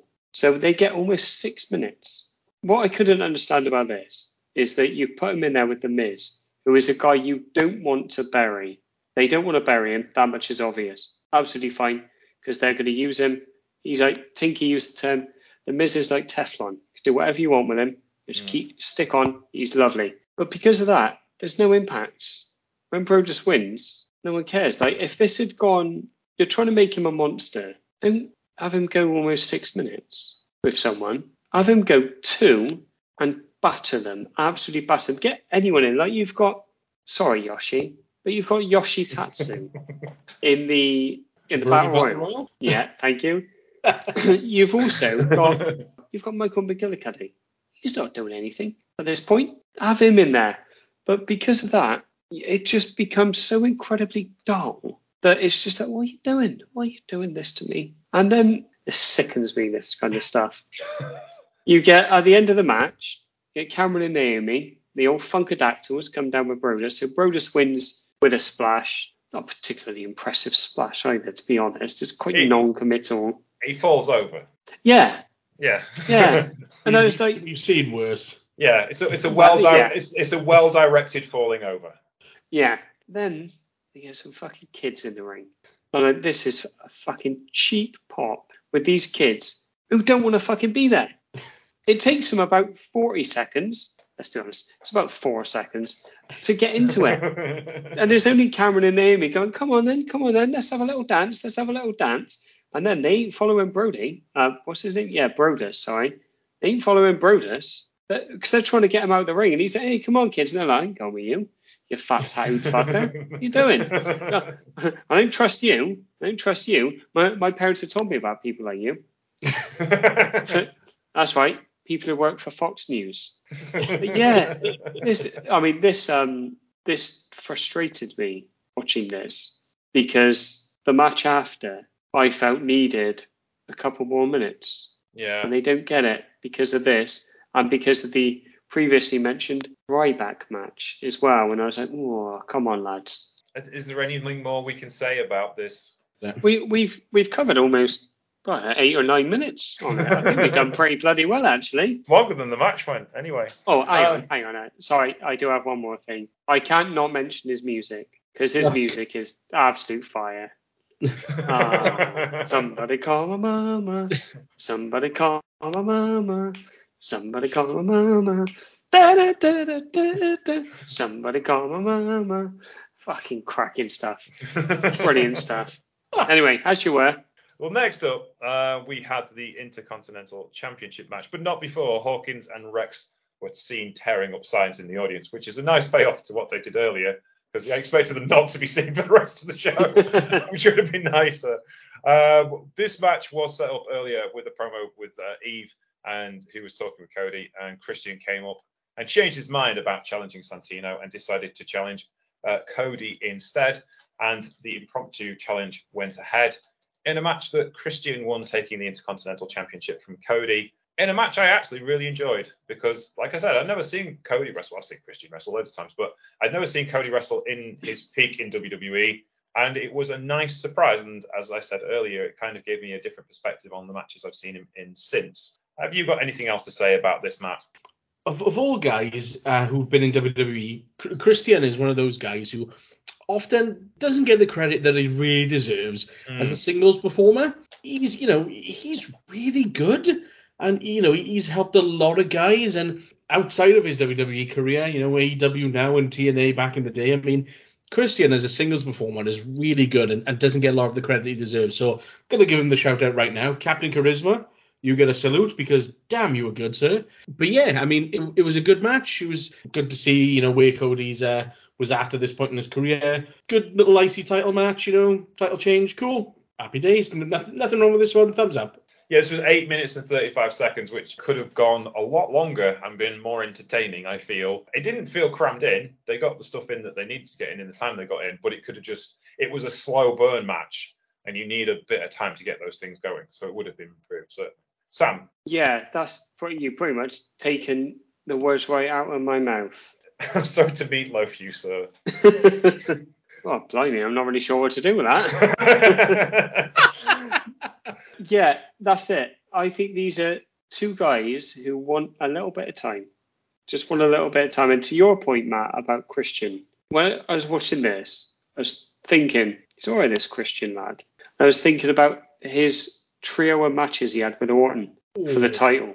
Excellent. One of which is at SummerSlam and is fantastic. And I was thinking about other matches that he's had. Like he had a feud with Jericho. I think it was WrestleMania 18, I think it is. 20, is it? Lovely old job. Well done, lads. And how he's really able to elevate himself for each performer. He's very adaptable, which I think probably worked against him in the grand scheme of things. Like in terms of just being that consistent guy. He's not always the most exciting because I think he seems to be very conscious of getting people over rather than worrying about his own stuff. But I thought this was good. This was good, and it had if they'd got 4 or 5 more minutes, I think it would have been really, really fucking good as well. And I was a little bit like, a bit frustrated because I was a bit pissed off about watching Brodus Clay. Anyway, so I was just a bit disappointed, but got a little note on the commentary again. So we had Michael Cole, the only one interested in calling the Divas match earlier. Quack, quack. I was waiting for that. Yeah. And during this match, Booker T is the only guy calling it, because all the King and Cole are talking about is John Laurinaitis, because they're talking about the fucking signs. I'm like, lads, I don't give a fuck. Don't give a fuck. We're going to probably get 20 minutes at the end of this shit that I don't care about anyway. Just leave it. Just leave it. But it did ruin it for me, which is testament to the lads in the ring, because many weaker matches it would have really ruined. But I also thought, why didn't you talk about this during the Bro Display match? Yeah. Why? It's silly sods. But a symptom of, as you said earlier, James, the play-by-play guy trying to play a character. Just have him gab. Yeah, Gab, innit? That's it. Just talk. That's all it needs to be. In fact, I rest heavily on the New Japan commentary team of Kevin Kelly and Chris Charlton, who are just two babyfaces who they're fairly actually neutral. They kind of are in favour of the babyfaces, and they hate the really bad heels. But generally speaking, they're just talking about wrestling. When we covered TNA Lockdown 2009, we were talking about, obviously Matt watched it, but he didn't need to. Me, Tommy, and Tinky talked about the commentary team there, because it was Mike Tenay and Don West. And that's exactly all they did, James. So they just talked about what was going on. They weren't trying to sell any stories. They explained the story as they were going through. Lovely old job. We've talked about this loads of times on this show. Every now and then, I don't mind 3 people on commentary. Don't mind it. But every now and then, it's muddled. And that's exactly what this is. Just muddled. I mean, that's the nature of Alan Booker T and Jerry Lawler somewhere. And basically anywhere near a microphone, I think. Just chatting, spouting flannel. Oh, speaking of auditory syphilis, Josh Matthews interviews CM Punk next as he builds towards his World Heavyweight Championship match with a timely interruption by AJ at the end. But again, this promo is begins with Punk's thoughts on John Laurinaitis wrestling John Cena later in the match, which is kind of like the story of this and the problem I have with this show, which I'll talk about at the end. Sam, what's your thoughts on this promo, and does it build the championship the way you thought? One thing, they do a little Smackdown recap, and basically Punk is having a match with Kane, and then Daniel Bryan hits Kane with a chair to get Punk disqualified. Kane is so angry about this that he's wailing on Punk. I'm like, why are you so angry about it? The devil's favourite demon. If you're that angry about it, kill him. Just kill him. Don't worry about a chair. But I was a bit confused about how angry he was. I thought there was a bit of payoff in this promo. So you've got the bit about Cena and Laurinaitis, and then Punk talks about the likelihood of him and Daniel Bryan having a match for the WWE Championship on a WWE pay-per-view in a near main event slot, and how Vince McMahon would have reacted. He does a pretty crap Vince impression, but we'll let him have it. And then he cuts a good promo, and I didn't really enjoy the storyline around the AJ Lee type stuff, but I kind of appreciate the continuity. But yeah, I liked the little bit of nostalgia that they were kind of given, and these 2 indie guys that have done it, and they've made it to this spot. But like I said, I think there's the trade-off, and he has to talk about Laurinaitis and Cena, which Punk's not a big one for hiding his feelings, and he looks a little bit narked off just to be asked it. And he would have probably known it was coming. And I'm like, well, unless they did it live and they caught him off guard with it. Yeah, possibly Matthews might have done that, because Matthews might have known not to ask him, like on a script, certainly. So, yes. You got any thoughts on this promo, Matt? I was a little bit cautious of this because up until when AJ Lee came out, because I remember, again, like I said, I remember this feud quite vividly. So I remember that she does eventually get involved. Spoiler alert, wasn't in this match, so thank God for that. But I do remember her getting involved at some point. It's like, it's CM Punk and Bryan Danielson, Daniel Bryan, whatever. It's, these 2 guys, you don't need anything else other than just put them in the ring and watch them do their thing. You don't need anything else. So I was just thinking, please, for the love of God, don't have her get involved. So up until the match started, I was like, oh, please. But yeah, promo-wise, it was okay otherwise. So let's move on to the main event. According to Punk's, the main event of this show, which featured the WWE Champion CM Punk defending against Daniel Bryan, there was a lot of talk on commentary about the historical importance of this match, the fact that they wrestled on Ring of Honor, and the reputation is coming up from through the indies. And this match kind of followed that outline because it was really a Ring of Honor match in a WWE ring, very, very much so, because they both had the clout to get away with it, which they hadn't got before. Matt, what's your thoughts on this match? Because it is the match of the card by a long way, I feel. Well, I have to disagree. No, I'm totally joking. Hell no. Yeah, 100% that this was the match of the night. And I literally thought by the time we got here, who bloody Ray? I mean, this, by a country mile, saved the show from disappearing into a complete cloud of nothingness. This was bloody brilliant. It is probably the best way I can describe it. It was just a technical wizardry masterpiece by the pair of them, to the point of I thought it was like almost the perfect length. They did they did all the right things. Like about halfway through, I was thinking, oh my god, it's building to a crescendo. This is great. It was just such solid work by the pair of them. A lot of the times, the finish that they did with the sort of double tap and the pin sometimes bothers me. In this way, I actually kind of liked it because he didn't tap immediately as soon as it was to the 3 count. He also give it a couple of seconds and then tapped afterwards. So that for me was one of the best ways they could have done it, because you can't not say the Punk didn't win the match because he got the pinfall. But then obviously Bryan's got a reason to be pissed off afterwards because he, regardless of whether or not, he was in the match, he did tap out. So you can go, well, I made you tap. So I thought that finish was great as well. The crowd were completely into it. It was just, for fans of, sort of the Ring of Honor era of indie wrestling, it was their wet dream, this match. It was bloody brilliant. I have to agree. I mean, to me, this was essentially, I've just watched Noah Destiny from 2005, and Kenta is on that show winning the GHC Junior Heavyweight Championship. And you realize watching that, then watching this like the day after, because I watched the Noah show on the Saturday morning, I watched this on the Sunday afternoon, how much Punk lent on that Noah style at the time, which of course to casual American fans, no, they hadn't seen anything like it. But to more serious wrestling fans, they knew where it was coming from. And it wasn't just the go to sleep. It's the way he delivers his kicks. It's the way his attitude is in the ring as well. And conversely, while there's plenty of heavy hitting stuff from Daniel Bryan, he wrestles like Johnny Saint through this match. It's like watching an old World of Sport match a lot of the time, especially with the Surfboard Romero special. It's like watching 2005 Kenta versus 1982 Johnny Saint. But also, they're individual wrestlers who've taken their influences and made them bigger than what they are. They are still two of the biggest draws in professional wrestling 10 years later. And they've both taken breaks in the ring and are still more over than any other wrestlers in North America. And it's because they know all of the tools that they've picked up in their trade, because they worked all those indie shows, and they just laid it all out in this perfect storytelling avenue before WWE's storytelling machine got hold of them to mold them in the way that they wanted them to go. So there's kind of this perfect little moment of, we're just kind of starting this feud. We've had one match. I think I saw their one match on TV.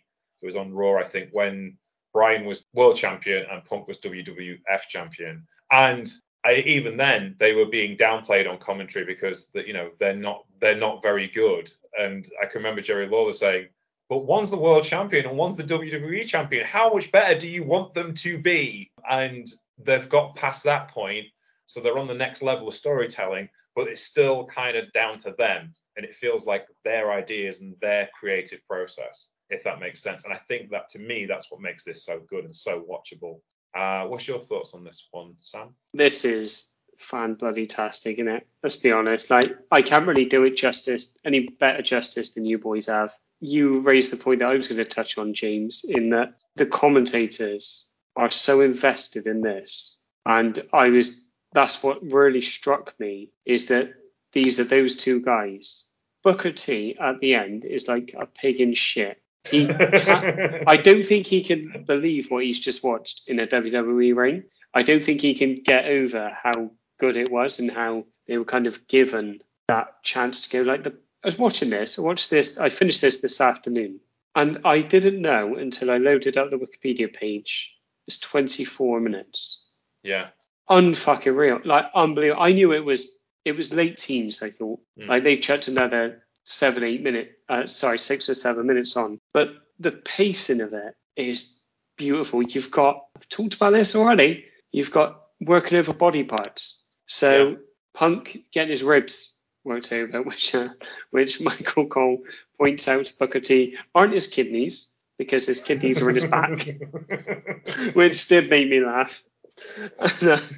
And then you've got Bryan having his a nice twist on it. Daniel Bryanson, having his left knee worked over, and they just, like, in particular during Punk's title run, very, very, very underappreciated.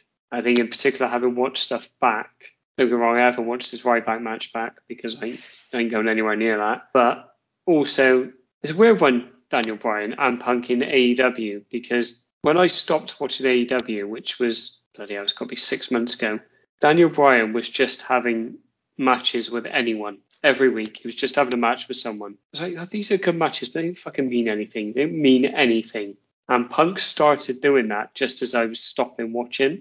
I was like, need them to get their teeth into something. Their teeth are on their bone. I don't know what that means. But they're on the bones. They're so into it, and they're just, like, living it. This is one of the best matches I think we've covered on this show, because I loved it anyway when I was watching it. But to then find out it was 24 minutes and it felt like 15 or 16 was just a lovely old job. Yeah. And I felt when I was watching this, I think, like, this is the trade-off for the crowd for the main event.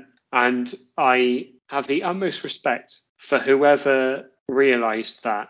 I was like, right, we need to give them something, because at the moment, this is all fine. This is all fine to this point. Nothing, the Brodus claim this stuff is terrible. The Ryback Camacho stuff goes 54 seconds, so it's not good, but it's hard to, like, in the scheme of the whole show.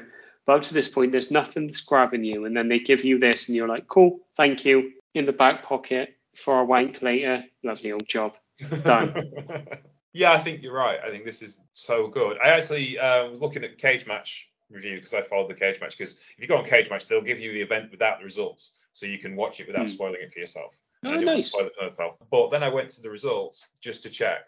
I had to see what Meltzer said about this, because on Cage Match they give you the Meltzer rating of that, and he gave this 4.5 stars, and I'm like, you are kidding me, right? This match is pretty much wrestling perfection. And it's like, this is why I don't particularly like, I like us talking about it, and that should be our review, but I don't understand we have the out of 10 marks on this show. But one of the reasons why I don't put number ratings in the Troopany show and don't put number ratings when I'm reviewing stuff is because it's a burning point with me, is like, it should be about the words of what we think of the show and how we feel about it. And when you just go with a star rating, which is everybody focuses on with Meltzer, it doesn't tell you the whole story. And this match is just about perfect. You know, for the guys involved, for the wrestling, for the audience they're wrestling for the company they're wrestling for, it doesn't get any better than this. They get away with a lot that you wouldn't normally get away with in a WWE ring, because they're just that good. And Vince trusts them to tell a story that they want to tell, which is kind of how wrestling used to work and how it should work, to draw an audience, because you're trying to get them interested and invested in you. And I'm not sure WWE's done that since, from the bits that I've seen. What's astonishing about this as well, when I was watching it, I was like, I know they had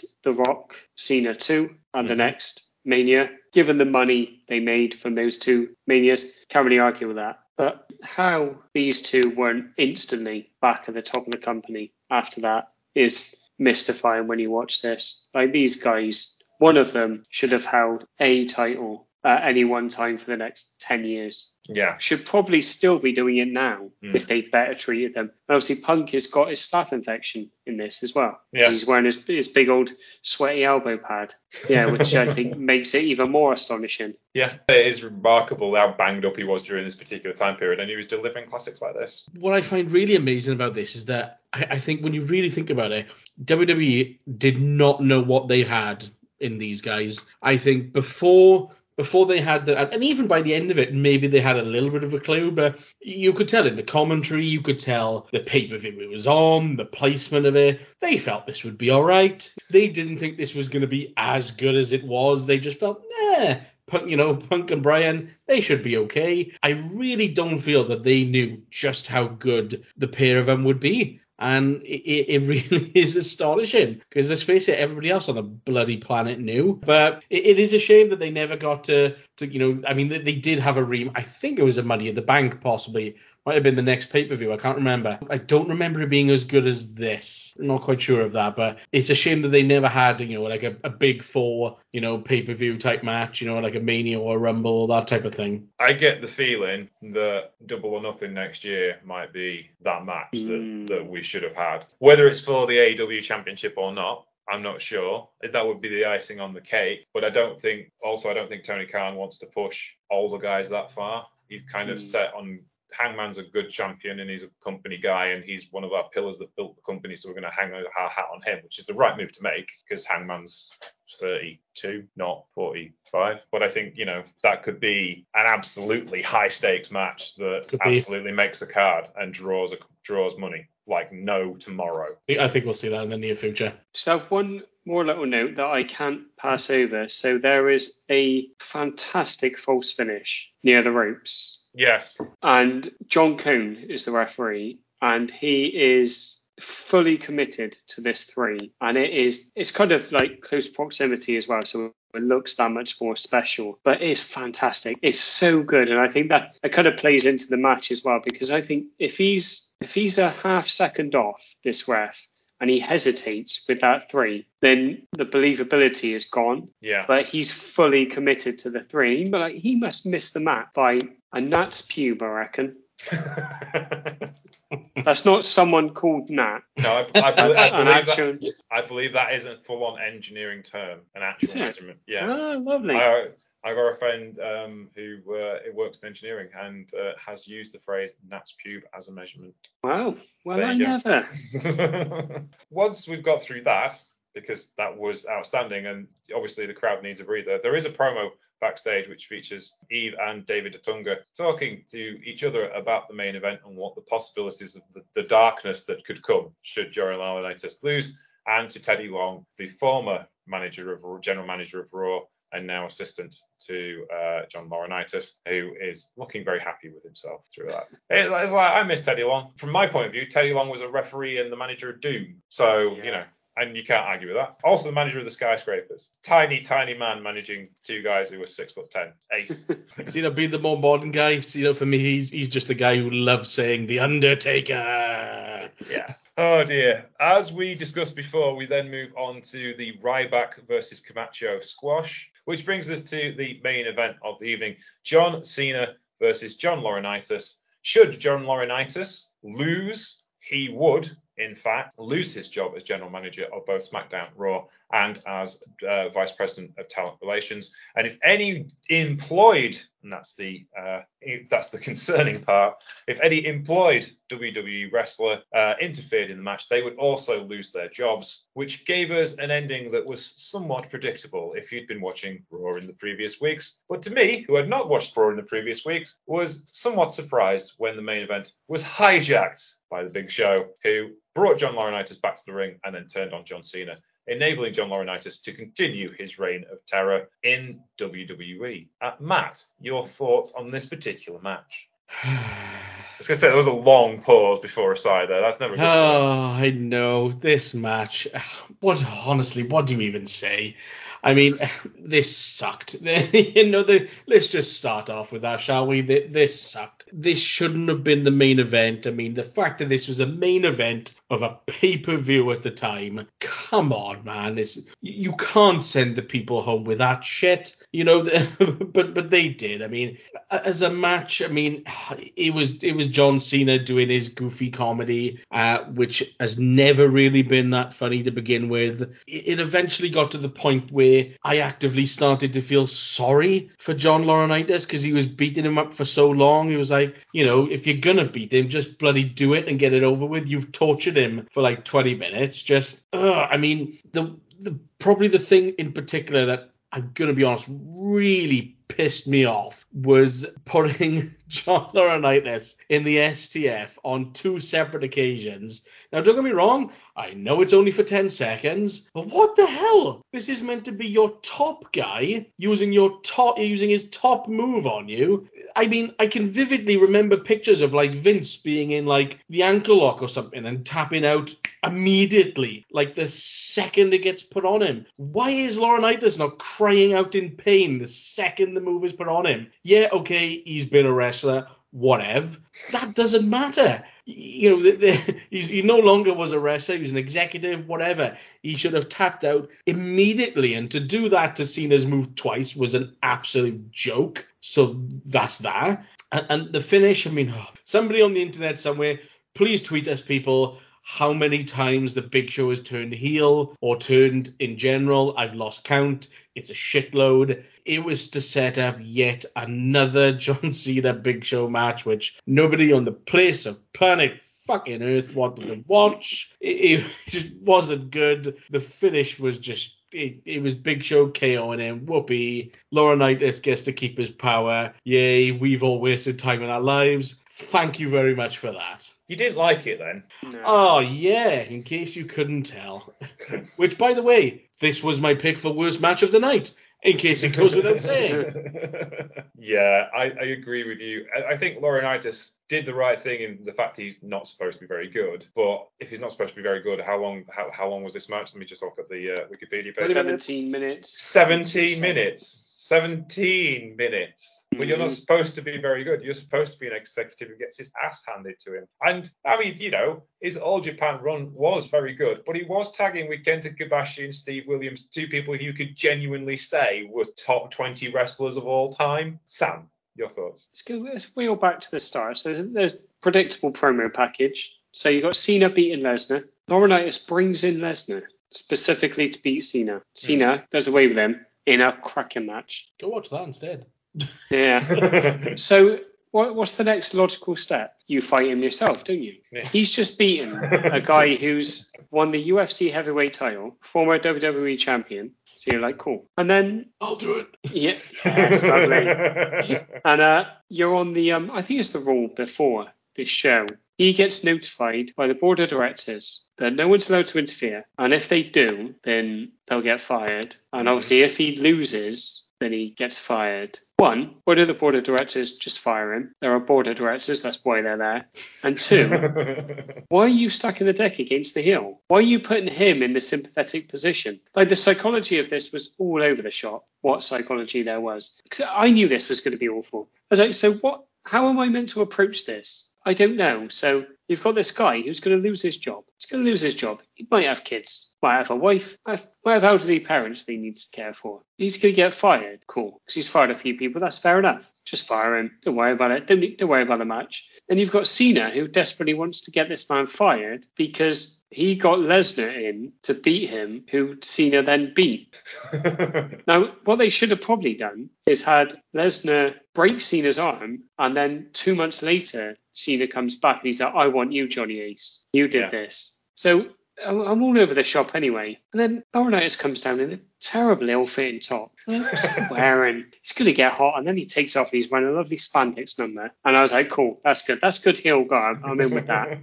I mean, the pop for Cena is unreal. You can see why he's in the spot he's in, why they've done this, because the crowd absolutely fucking love him. And even for him, he is in fantastic fucking shape, Cena, in this. Yeah. But this is fucking awful. Like, you've taken my bit about the STF. As soon as they started doing that, I was like, there are main eventers who haven't lasted as long in the STF as this. And yet he's getting 20 out of 30 seconds in the STF and he's not tapping out. Bullshit. It's just awful. And what's, I think, even worse about this all is that old Johnny Ace is working so hard to get this over. And they do. because the crowd Yeah. are into it. The crowd are absolutely hook, line, and sinker in this. They're really enjoying it. They fall for the Big Show. Like, come on, North Carolina. I mean, really? Like, really? The best bit is that Cena gets the knockout punch. He has to sell it. I fucking loved it. I love this. So, you're the Big Show, right? £500, 500 some odd pounds. You hit someone when they're not expecting it with a knockout punch. I was fully expecting him to then grab Johnny Ace, put him on top, and then just count for a 3. But then all you've got is a man has to sell your move for 10 seconds. Cena had to sell it for about 45 seconds before he pulled over and pinned him. And I love that because it legitimizes the move. Yeah. And there's no rush. We were in no rush. We'd watched 17 minutes of this shit. What's another 45 seconds? But this is the main event of a pay-per-view. And this is pretty rough going. But as I said, the crowd don't give in. They stick with it. See, that's the thing. Is for me, is like this is where the logic of wrestling came undone for me, especially North American wrestling specifically, because after the McMahons and then Russo and Bischoff in WCW, and then they did it in Impact with Jim Cornette and Dusty Rhodes and Larry Zbyszko, and it all because of the success of the McMahons, everything became about the authority figures in the companies and how you were going to control the company. And it's like, that makes no sense, because the point of a wrestling show is to see who wins matches to get to the top of the card, to have a sense of linear progression, and who controls the company is neither here nor there. It worked with Vince McMahon, and it worked with the McMahon family for 2 reasons. One, they were going up against The Rock and Steve Austin, who were the 2 biggest professional wrestling draws of all time. Made money hand over fist, and it could have been anyone in the ring against them. They would still have made money hand over fist. And I know, because I saw them have some right ropey matches with some dead talent. But they were over, and they knew how to get those other people over. So it didn't really matter. And it's not that the McMahons were bad at what they did. They were great at what they did, and they were the perfect force for those anti-authority characters. But as it's been said many times before, wrestling is cyclical. If you do the same idea over and over and over again, it doesn't get over because it's just too much of it. And we're at 2012, and I don't think we got over the obsession with executive management in professional wrestling in North America up until the last couple of years, where it's kind of focused back on the championship and, you know, who's the wrestlers and who's they've got the belt and who's going to win and who's going to tell a story. You can have as much soap opera as you want, as long as it doesn't drown out the wrestling show. And a wrestling heel's supposed to be oppressive. It's supposed to be oppressive television, but it shouldn't be, there should be a glimmer of hope that you couldn't undo the champion's long reign. So the Flair reigns in the 80s, you knew somebody would beat him eventually. So it's not going to last forever. And that's kind of where you should be in wrestling. But because you focus on the manager, it meant that championship match between Punk and Bryan takes second billing, and it shouldn't really be down there, because that surely is the biggest prize in wrestling, which you keep battering on about constantly during the championship match. No, apparently the biggest prize in wrestling is running the company. And it doesn't have the longevity that a traditional wrestling show has, because it doesn't matter too much in the greater scheme of things. And the fact that the role of the general manager has come down in WWE, but certainly in wrestling generally in North America, has made it much more watchable, I think.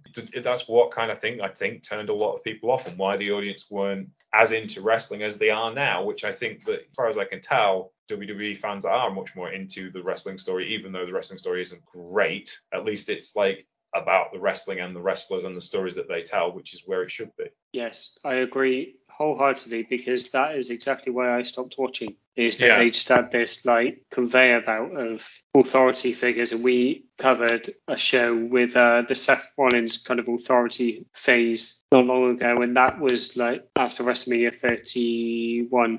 I was out because I was out from regular watching because I couldn't handle it, because like you said, it just detracts from everything else that's going on, and it makes it not a meritocracy. It just makes it, I'm going to join these guys and then they'll make me better. Because even with the biggest stables, like the Ministry and Ministry of Darkness and that, everyone had their place on the card. Everyone had their little role to play, and I remember Midian winning the hardcore title, Big Boss Man winning it, and stuff like that. And yeah, stuff like this is just this is one guy. It's John Laurinaitis. It's Johnny Ace. If you're going to try and build him up legitimately, have him beat some people in the weeks leading up to it on Raw. Have him go up against some enhancement talent and obliterate them. Try and legitimize him before you chuck him in there with John fucking Cena, who is, like we said, has just beat Brock fucking Lesnar. It's unbelievable. The logic is just... It's just off the planet. It's just not, just does not make any linear sense whatsoever. And I think that's as well as kind of a hangover from the 90s. It's like, well, anyone can be a wrestler. It's like John Laurinaitis was a good professional wrestler. Let's not be about the bush. He was, and he clearly plays his role exceptionally well in this match. It's just that this match is about 12 minutes too long, and John Cena could get the, all the faff in about the stuff without exposing his finisher, like you both have said, and still had a reasonably entertaining match. But this is the main event of Raw the week before the pay-per-view. That's what it should be. Not to set up a rematch with Lesnar or somebody else, another big mad monster, and then you put the championship match on top, and then Cena's beating Monster of the Week again, which is kind of what he does really well. And, I think even in this day and age, you wouldn't book this card the way they book this card. No. It's funny that you mentioned about the authority figures, because in WWE, they've made a comeback yet again. You've got Adam Pearce running the show, and Sonya Deville is getting involved more. They just, for whatever reason, the sort of authority figure is a formula that they've always loved. It's something they always will, and I just think it's always something they're going to go back to. Bring back Jack Tunney, I say. Oh, Jack Tunney. I mean, unfortunately, no one wants to watch a rotting corpse on the telly, James. No. So. Or Sergeant Slaughter, who follows me on Twitter. But then again, he follows lots of people on Twitter. Oh, that's a lovely show. That's a lovely show. I've just realised our admin has been terrible. We haven't had any MVPs.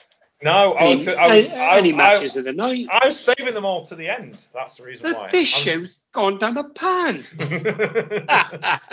All right, then, let's get on to our favourite moments of the night. Come on, I'll go first. Well, it's Punk and Bryan, isn't it? It's... Yes, it is. Yeah. Like I said in my little roundup, I think I need some thinking, but I think this might be the best match we've watched. Well, I've watched through this podcast. Well done, lads. Compliment. I think it's my favourite match, favourite moment as well. I can't really put anything else on this card that's going to top it, and it's possibly the best North American match of the last 10 years, I think, that I've seen, because I don't watch as much North American wrestling as you guys do. So I would say, yeah, it's certainly up there, and because it just told such a good story. Matt, what's your favourite moment? That's definitely my match of the night, 100%. There was no way it could be anything else, I think. In terms of my MVP of the night, I'm kind of torn between CM Punk and Daniel Bryan as a joint MVP, but I'm leaning ever so slightly towards Daniel Bryan just for how he sold the finish. So he gets my MVP of the night, and while I'm on a roll, I'll give you my number for the show as well, which I'm going to give the show 4 out of 10. Seems generous compared to the rest of it. So Sam, do you want to give us your MVP and your score out of 10? Punk and Bryan, I think they've got a chance of getting another MVP. So I'm going to give this to Layla, because I was genuinely aghast with how impressed I was with her, because, like I said, I didn't ever always considered her a second wheel, and she got up in the driver's seat. She had a good time selling that leg, and it was probably one of two of her genuine high points on the card, I think, was that match, and then the WWE Championship match. In terms of a rating, now this is a real tough one, because you've got the Battle Royal, fine. Tag match, absolutely fine, but a pretty good last couple of minutes. The Fatal 4-Way, absolutely fine, but a pretty good last couple of minutes. British Claim is Christian Cody Rhodes suffers because of the time, but it's again it's all right. Punk and Bryan's fantastic. What about Camacho can eat a dick? And John Laurinaitis and John Cena is so fucking long, it's dragging a point off. Can also eat the dick. Yeah, you know what? They can have all three of ours. I think I'm going to go for a 4 as well.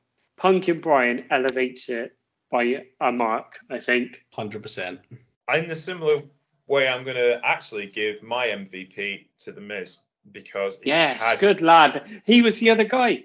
Yeah, he was the guy that had to make absolute drizzling manure work, and he was the only guy capable on this roster of doing that. I think Punk and Bryan could have done it as well, but they'd have done it in a very different way, or just said no.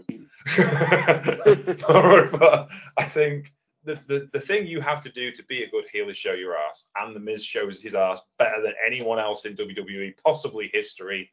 And this was just exactly what he needed to do, and he's not ashamed of it. That's his job, and he does it really well. And this was an example of, like, I'm going to have to do an awful lot of work to make this lump look reasonably threatening. And he did, and so I have to give him some MVP. As far as score, I'm kind of with you guys. This is a two, maybe 3 match card, and there isn't enough of it to make me go higher than 5, really, because of there's just not enough there. 1 match cards can be great if they're booked in the way that they're 1 match cards, and this was not. This was booked in kind of a bit of a TV show way to get people over whilst trying to tell a story that it wasn't really that interesting, but also trying to give you this great match. So I'm going to give it a 5 because I can't really justify giving it any more. But I think the tag match, Cody and Christian, and the Divas Championship match and the WWE Championship match, that's enough to give it to 5 for me. So, have you got any last and final comments on this particular card, and what are your final thoughts, and did it live up to the expectations for you, Sam? You know what? Probably exceeded expectations just because of the Punk and Bryan match. It's not one I'll revisit, I've got to be honest. Like, there aren't many I'll revisit anyway, but I would 100% watch CM Punk Daniel Bryan has got me having a couple of beers with probably Tommy, and then going, Tommy, have you watched that Over the Limit 2012 match between Punk and Bryan? And he'll go, no. God, chuck it on, mate. Come on, chuck it on. And then we'll watch it and we'll have a lovely old time. But yeah, this is WWE of the time, and I can't really hate them for that, but I'll give it a good go. Matt, what are your closing statements on this card? My expectations were pretty much spot on from what I remembered. The Punk and Bryan match was better than I remembered. The Cena Laurinaitus match was probably worse than I actually remember. so it levels out quite nicely. Other than that, this is certainly not one that I plan on visiting ever again. And I think I can honestly say that I've had enough people power to last me a lifetime. So yeah, I'm done. Fair enough. I mean, for me, it was a show that I wouldn't probably watch again, though I would probably watch that Bryan Punk match again just because it was so good. And I think I need to kind of like reassess it a bit more in that particular era. It hasn't made me want to watch WWE on a regular basis. I enjoy dipping into it from time to time when I'm kindly invited to come and watch this show. But I've had too much of the wrestling to watch to be able to watch it on a regular basis. I can't sit and watch like all the wrestling that is on WWE television and make it work for me, just because I've got so much other wrestling to watch. Best of Super Junior starts tomorrow. To be honest, I don't really have any other wrestling to watch, and I would not watch wrestling every week. Yeah. Like the WWE, just because there's too much of it. Yeah, I think far too much of it. I think that's it. It's just like, I think AEW produces like as much wrestling as it does because it's expected to, because WWE produces as much wrestling as it does. Yeah. It's like, you don't have to. You know, Ring of Honor produced like an hour a week and it was fine. I was looking at, I was reading something the other day, and like apparently like 40,000 people watched Rampage last week. Don't do it. You don't have to do it. Also, it's only an hour. It's filmed after Dynamite, so it's like, what? Don't do it. I suppose the production costs are pretty low because of that, but they're paid to do it as well. A bit part of their contract. Yeah. I gotta be honest, guys. Rampage for me is an easy watch. With so many wrestling shows at 2, 3, 4 hours, a really good 1 hour Rampage is something that I'll watch over anything else because it's done, it's quick, you get your wrestling fix. So yeah, so like a really good Rampage show, I'm quite happy to watch anytime. I actually genuinely think WCW Thunder kind of ruined wrestling because that was the first expansion. That didn't make sense. Like Monday Nitro being 2 hours and then going to 3 hours makes sense because you wanted that audience when Raw switched off. Thunder made no sense. You've got to ship your crew halfway across the country. You're doubling your costs and all that stuff. And then ever since then, it's been, we've got to produce 8 hours of wrestling a week, or we're not trying hard enough. And it's like, do you really? Is it completely necessary? But especially when you're then chucking pay-per-views on top as well. Sorry, but premium live events. So that wraps up the Random Wrestling Review podcast today. You can find the show on Twitter at RWRPodUK and on Facebook as well. Sam, have you got anything else to close out the show with? The only thing I want people to do is to rate, review, and remember Ken Patera, you little bastards. Thought you might do. Ken not been mentioned so far today. Matt, where can we find you on the internet, sir? You can find my rants and ramblings over on Twitter at MattRob90, that's MATROB90. And one more thing to close out, people power. You got the hoarseness just right. That was brilliant. You can find me at Sheriff Lone Star, and I do a show called The True Mini Show, which has very much kindly, Sam said earlier, we cover a lot of Japanese wrestling, and we're doing Best of Super Juniors next. It's going to be great. And thank you to all the guys. Thank you, Sam. Thank you, Matt. And the show will be back next week. She come to see me, always in the front row. She hear me say it, but she can't get it right. When I hit that low note, she gets to squirming. I see it in her face, a look of pure delight. She tries so hard to contain those 4 little words just messing with her brain. We so uncultured, I must admit. She said my plucky might get lucky if I was legit. It's shucky ducky quack quack. Shucky ducky. Her looks gives me a heart attack. Honey kisses keep me coming back. Shucky ducky. Singing shucky ducky quack quack. Shucky ducky. Might sound silly, go ahead and call it dumb. But my baby sugar got me talking in tongues. Shucky ducky. Shucky ducky world. Shucky ducky. Shucky ducky world.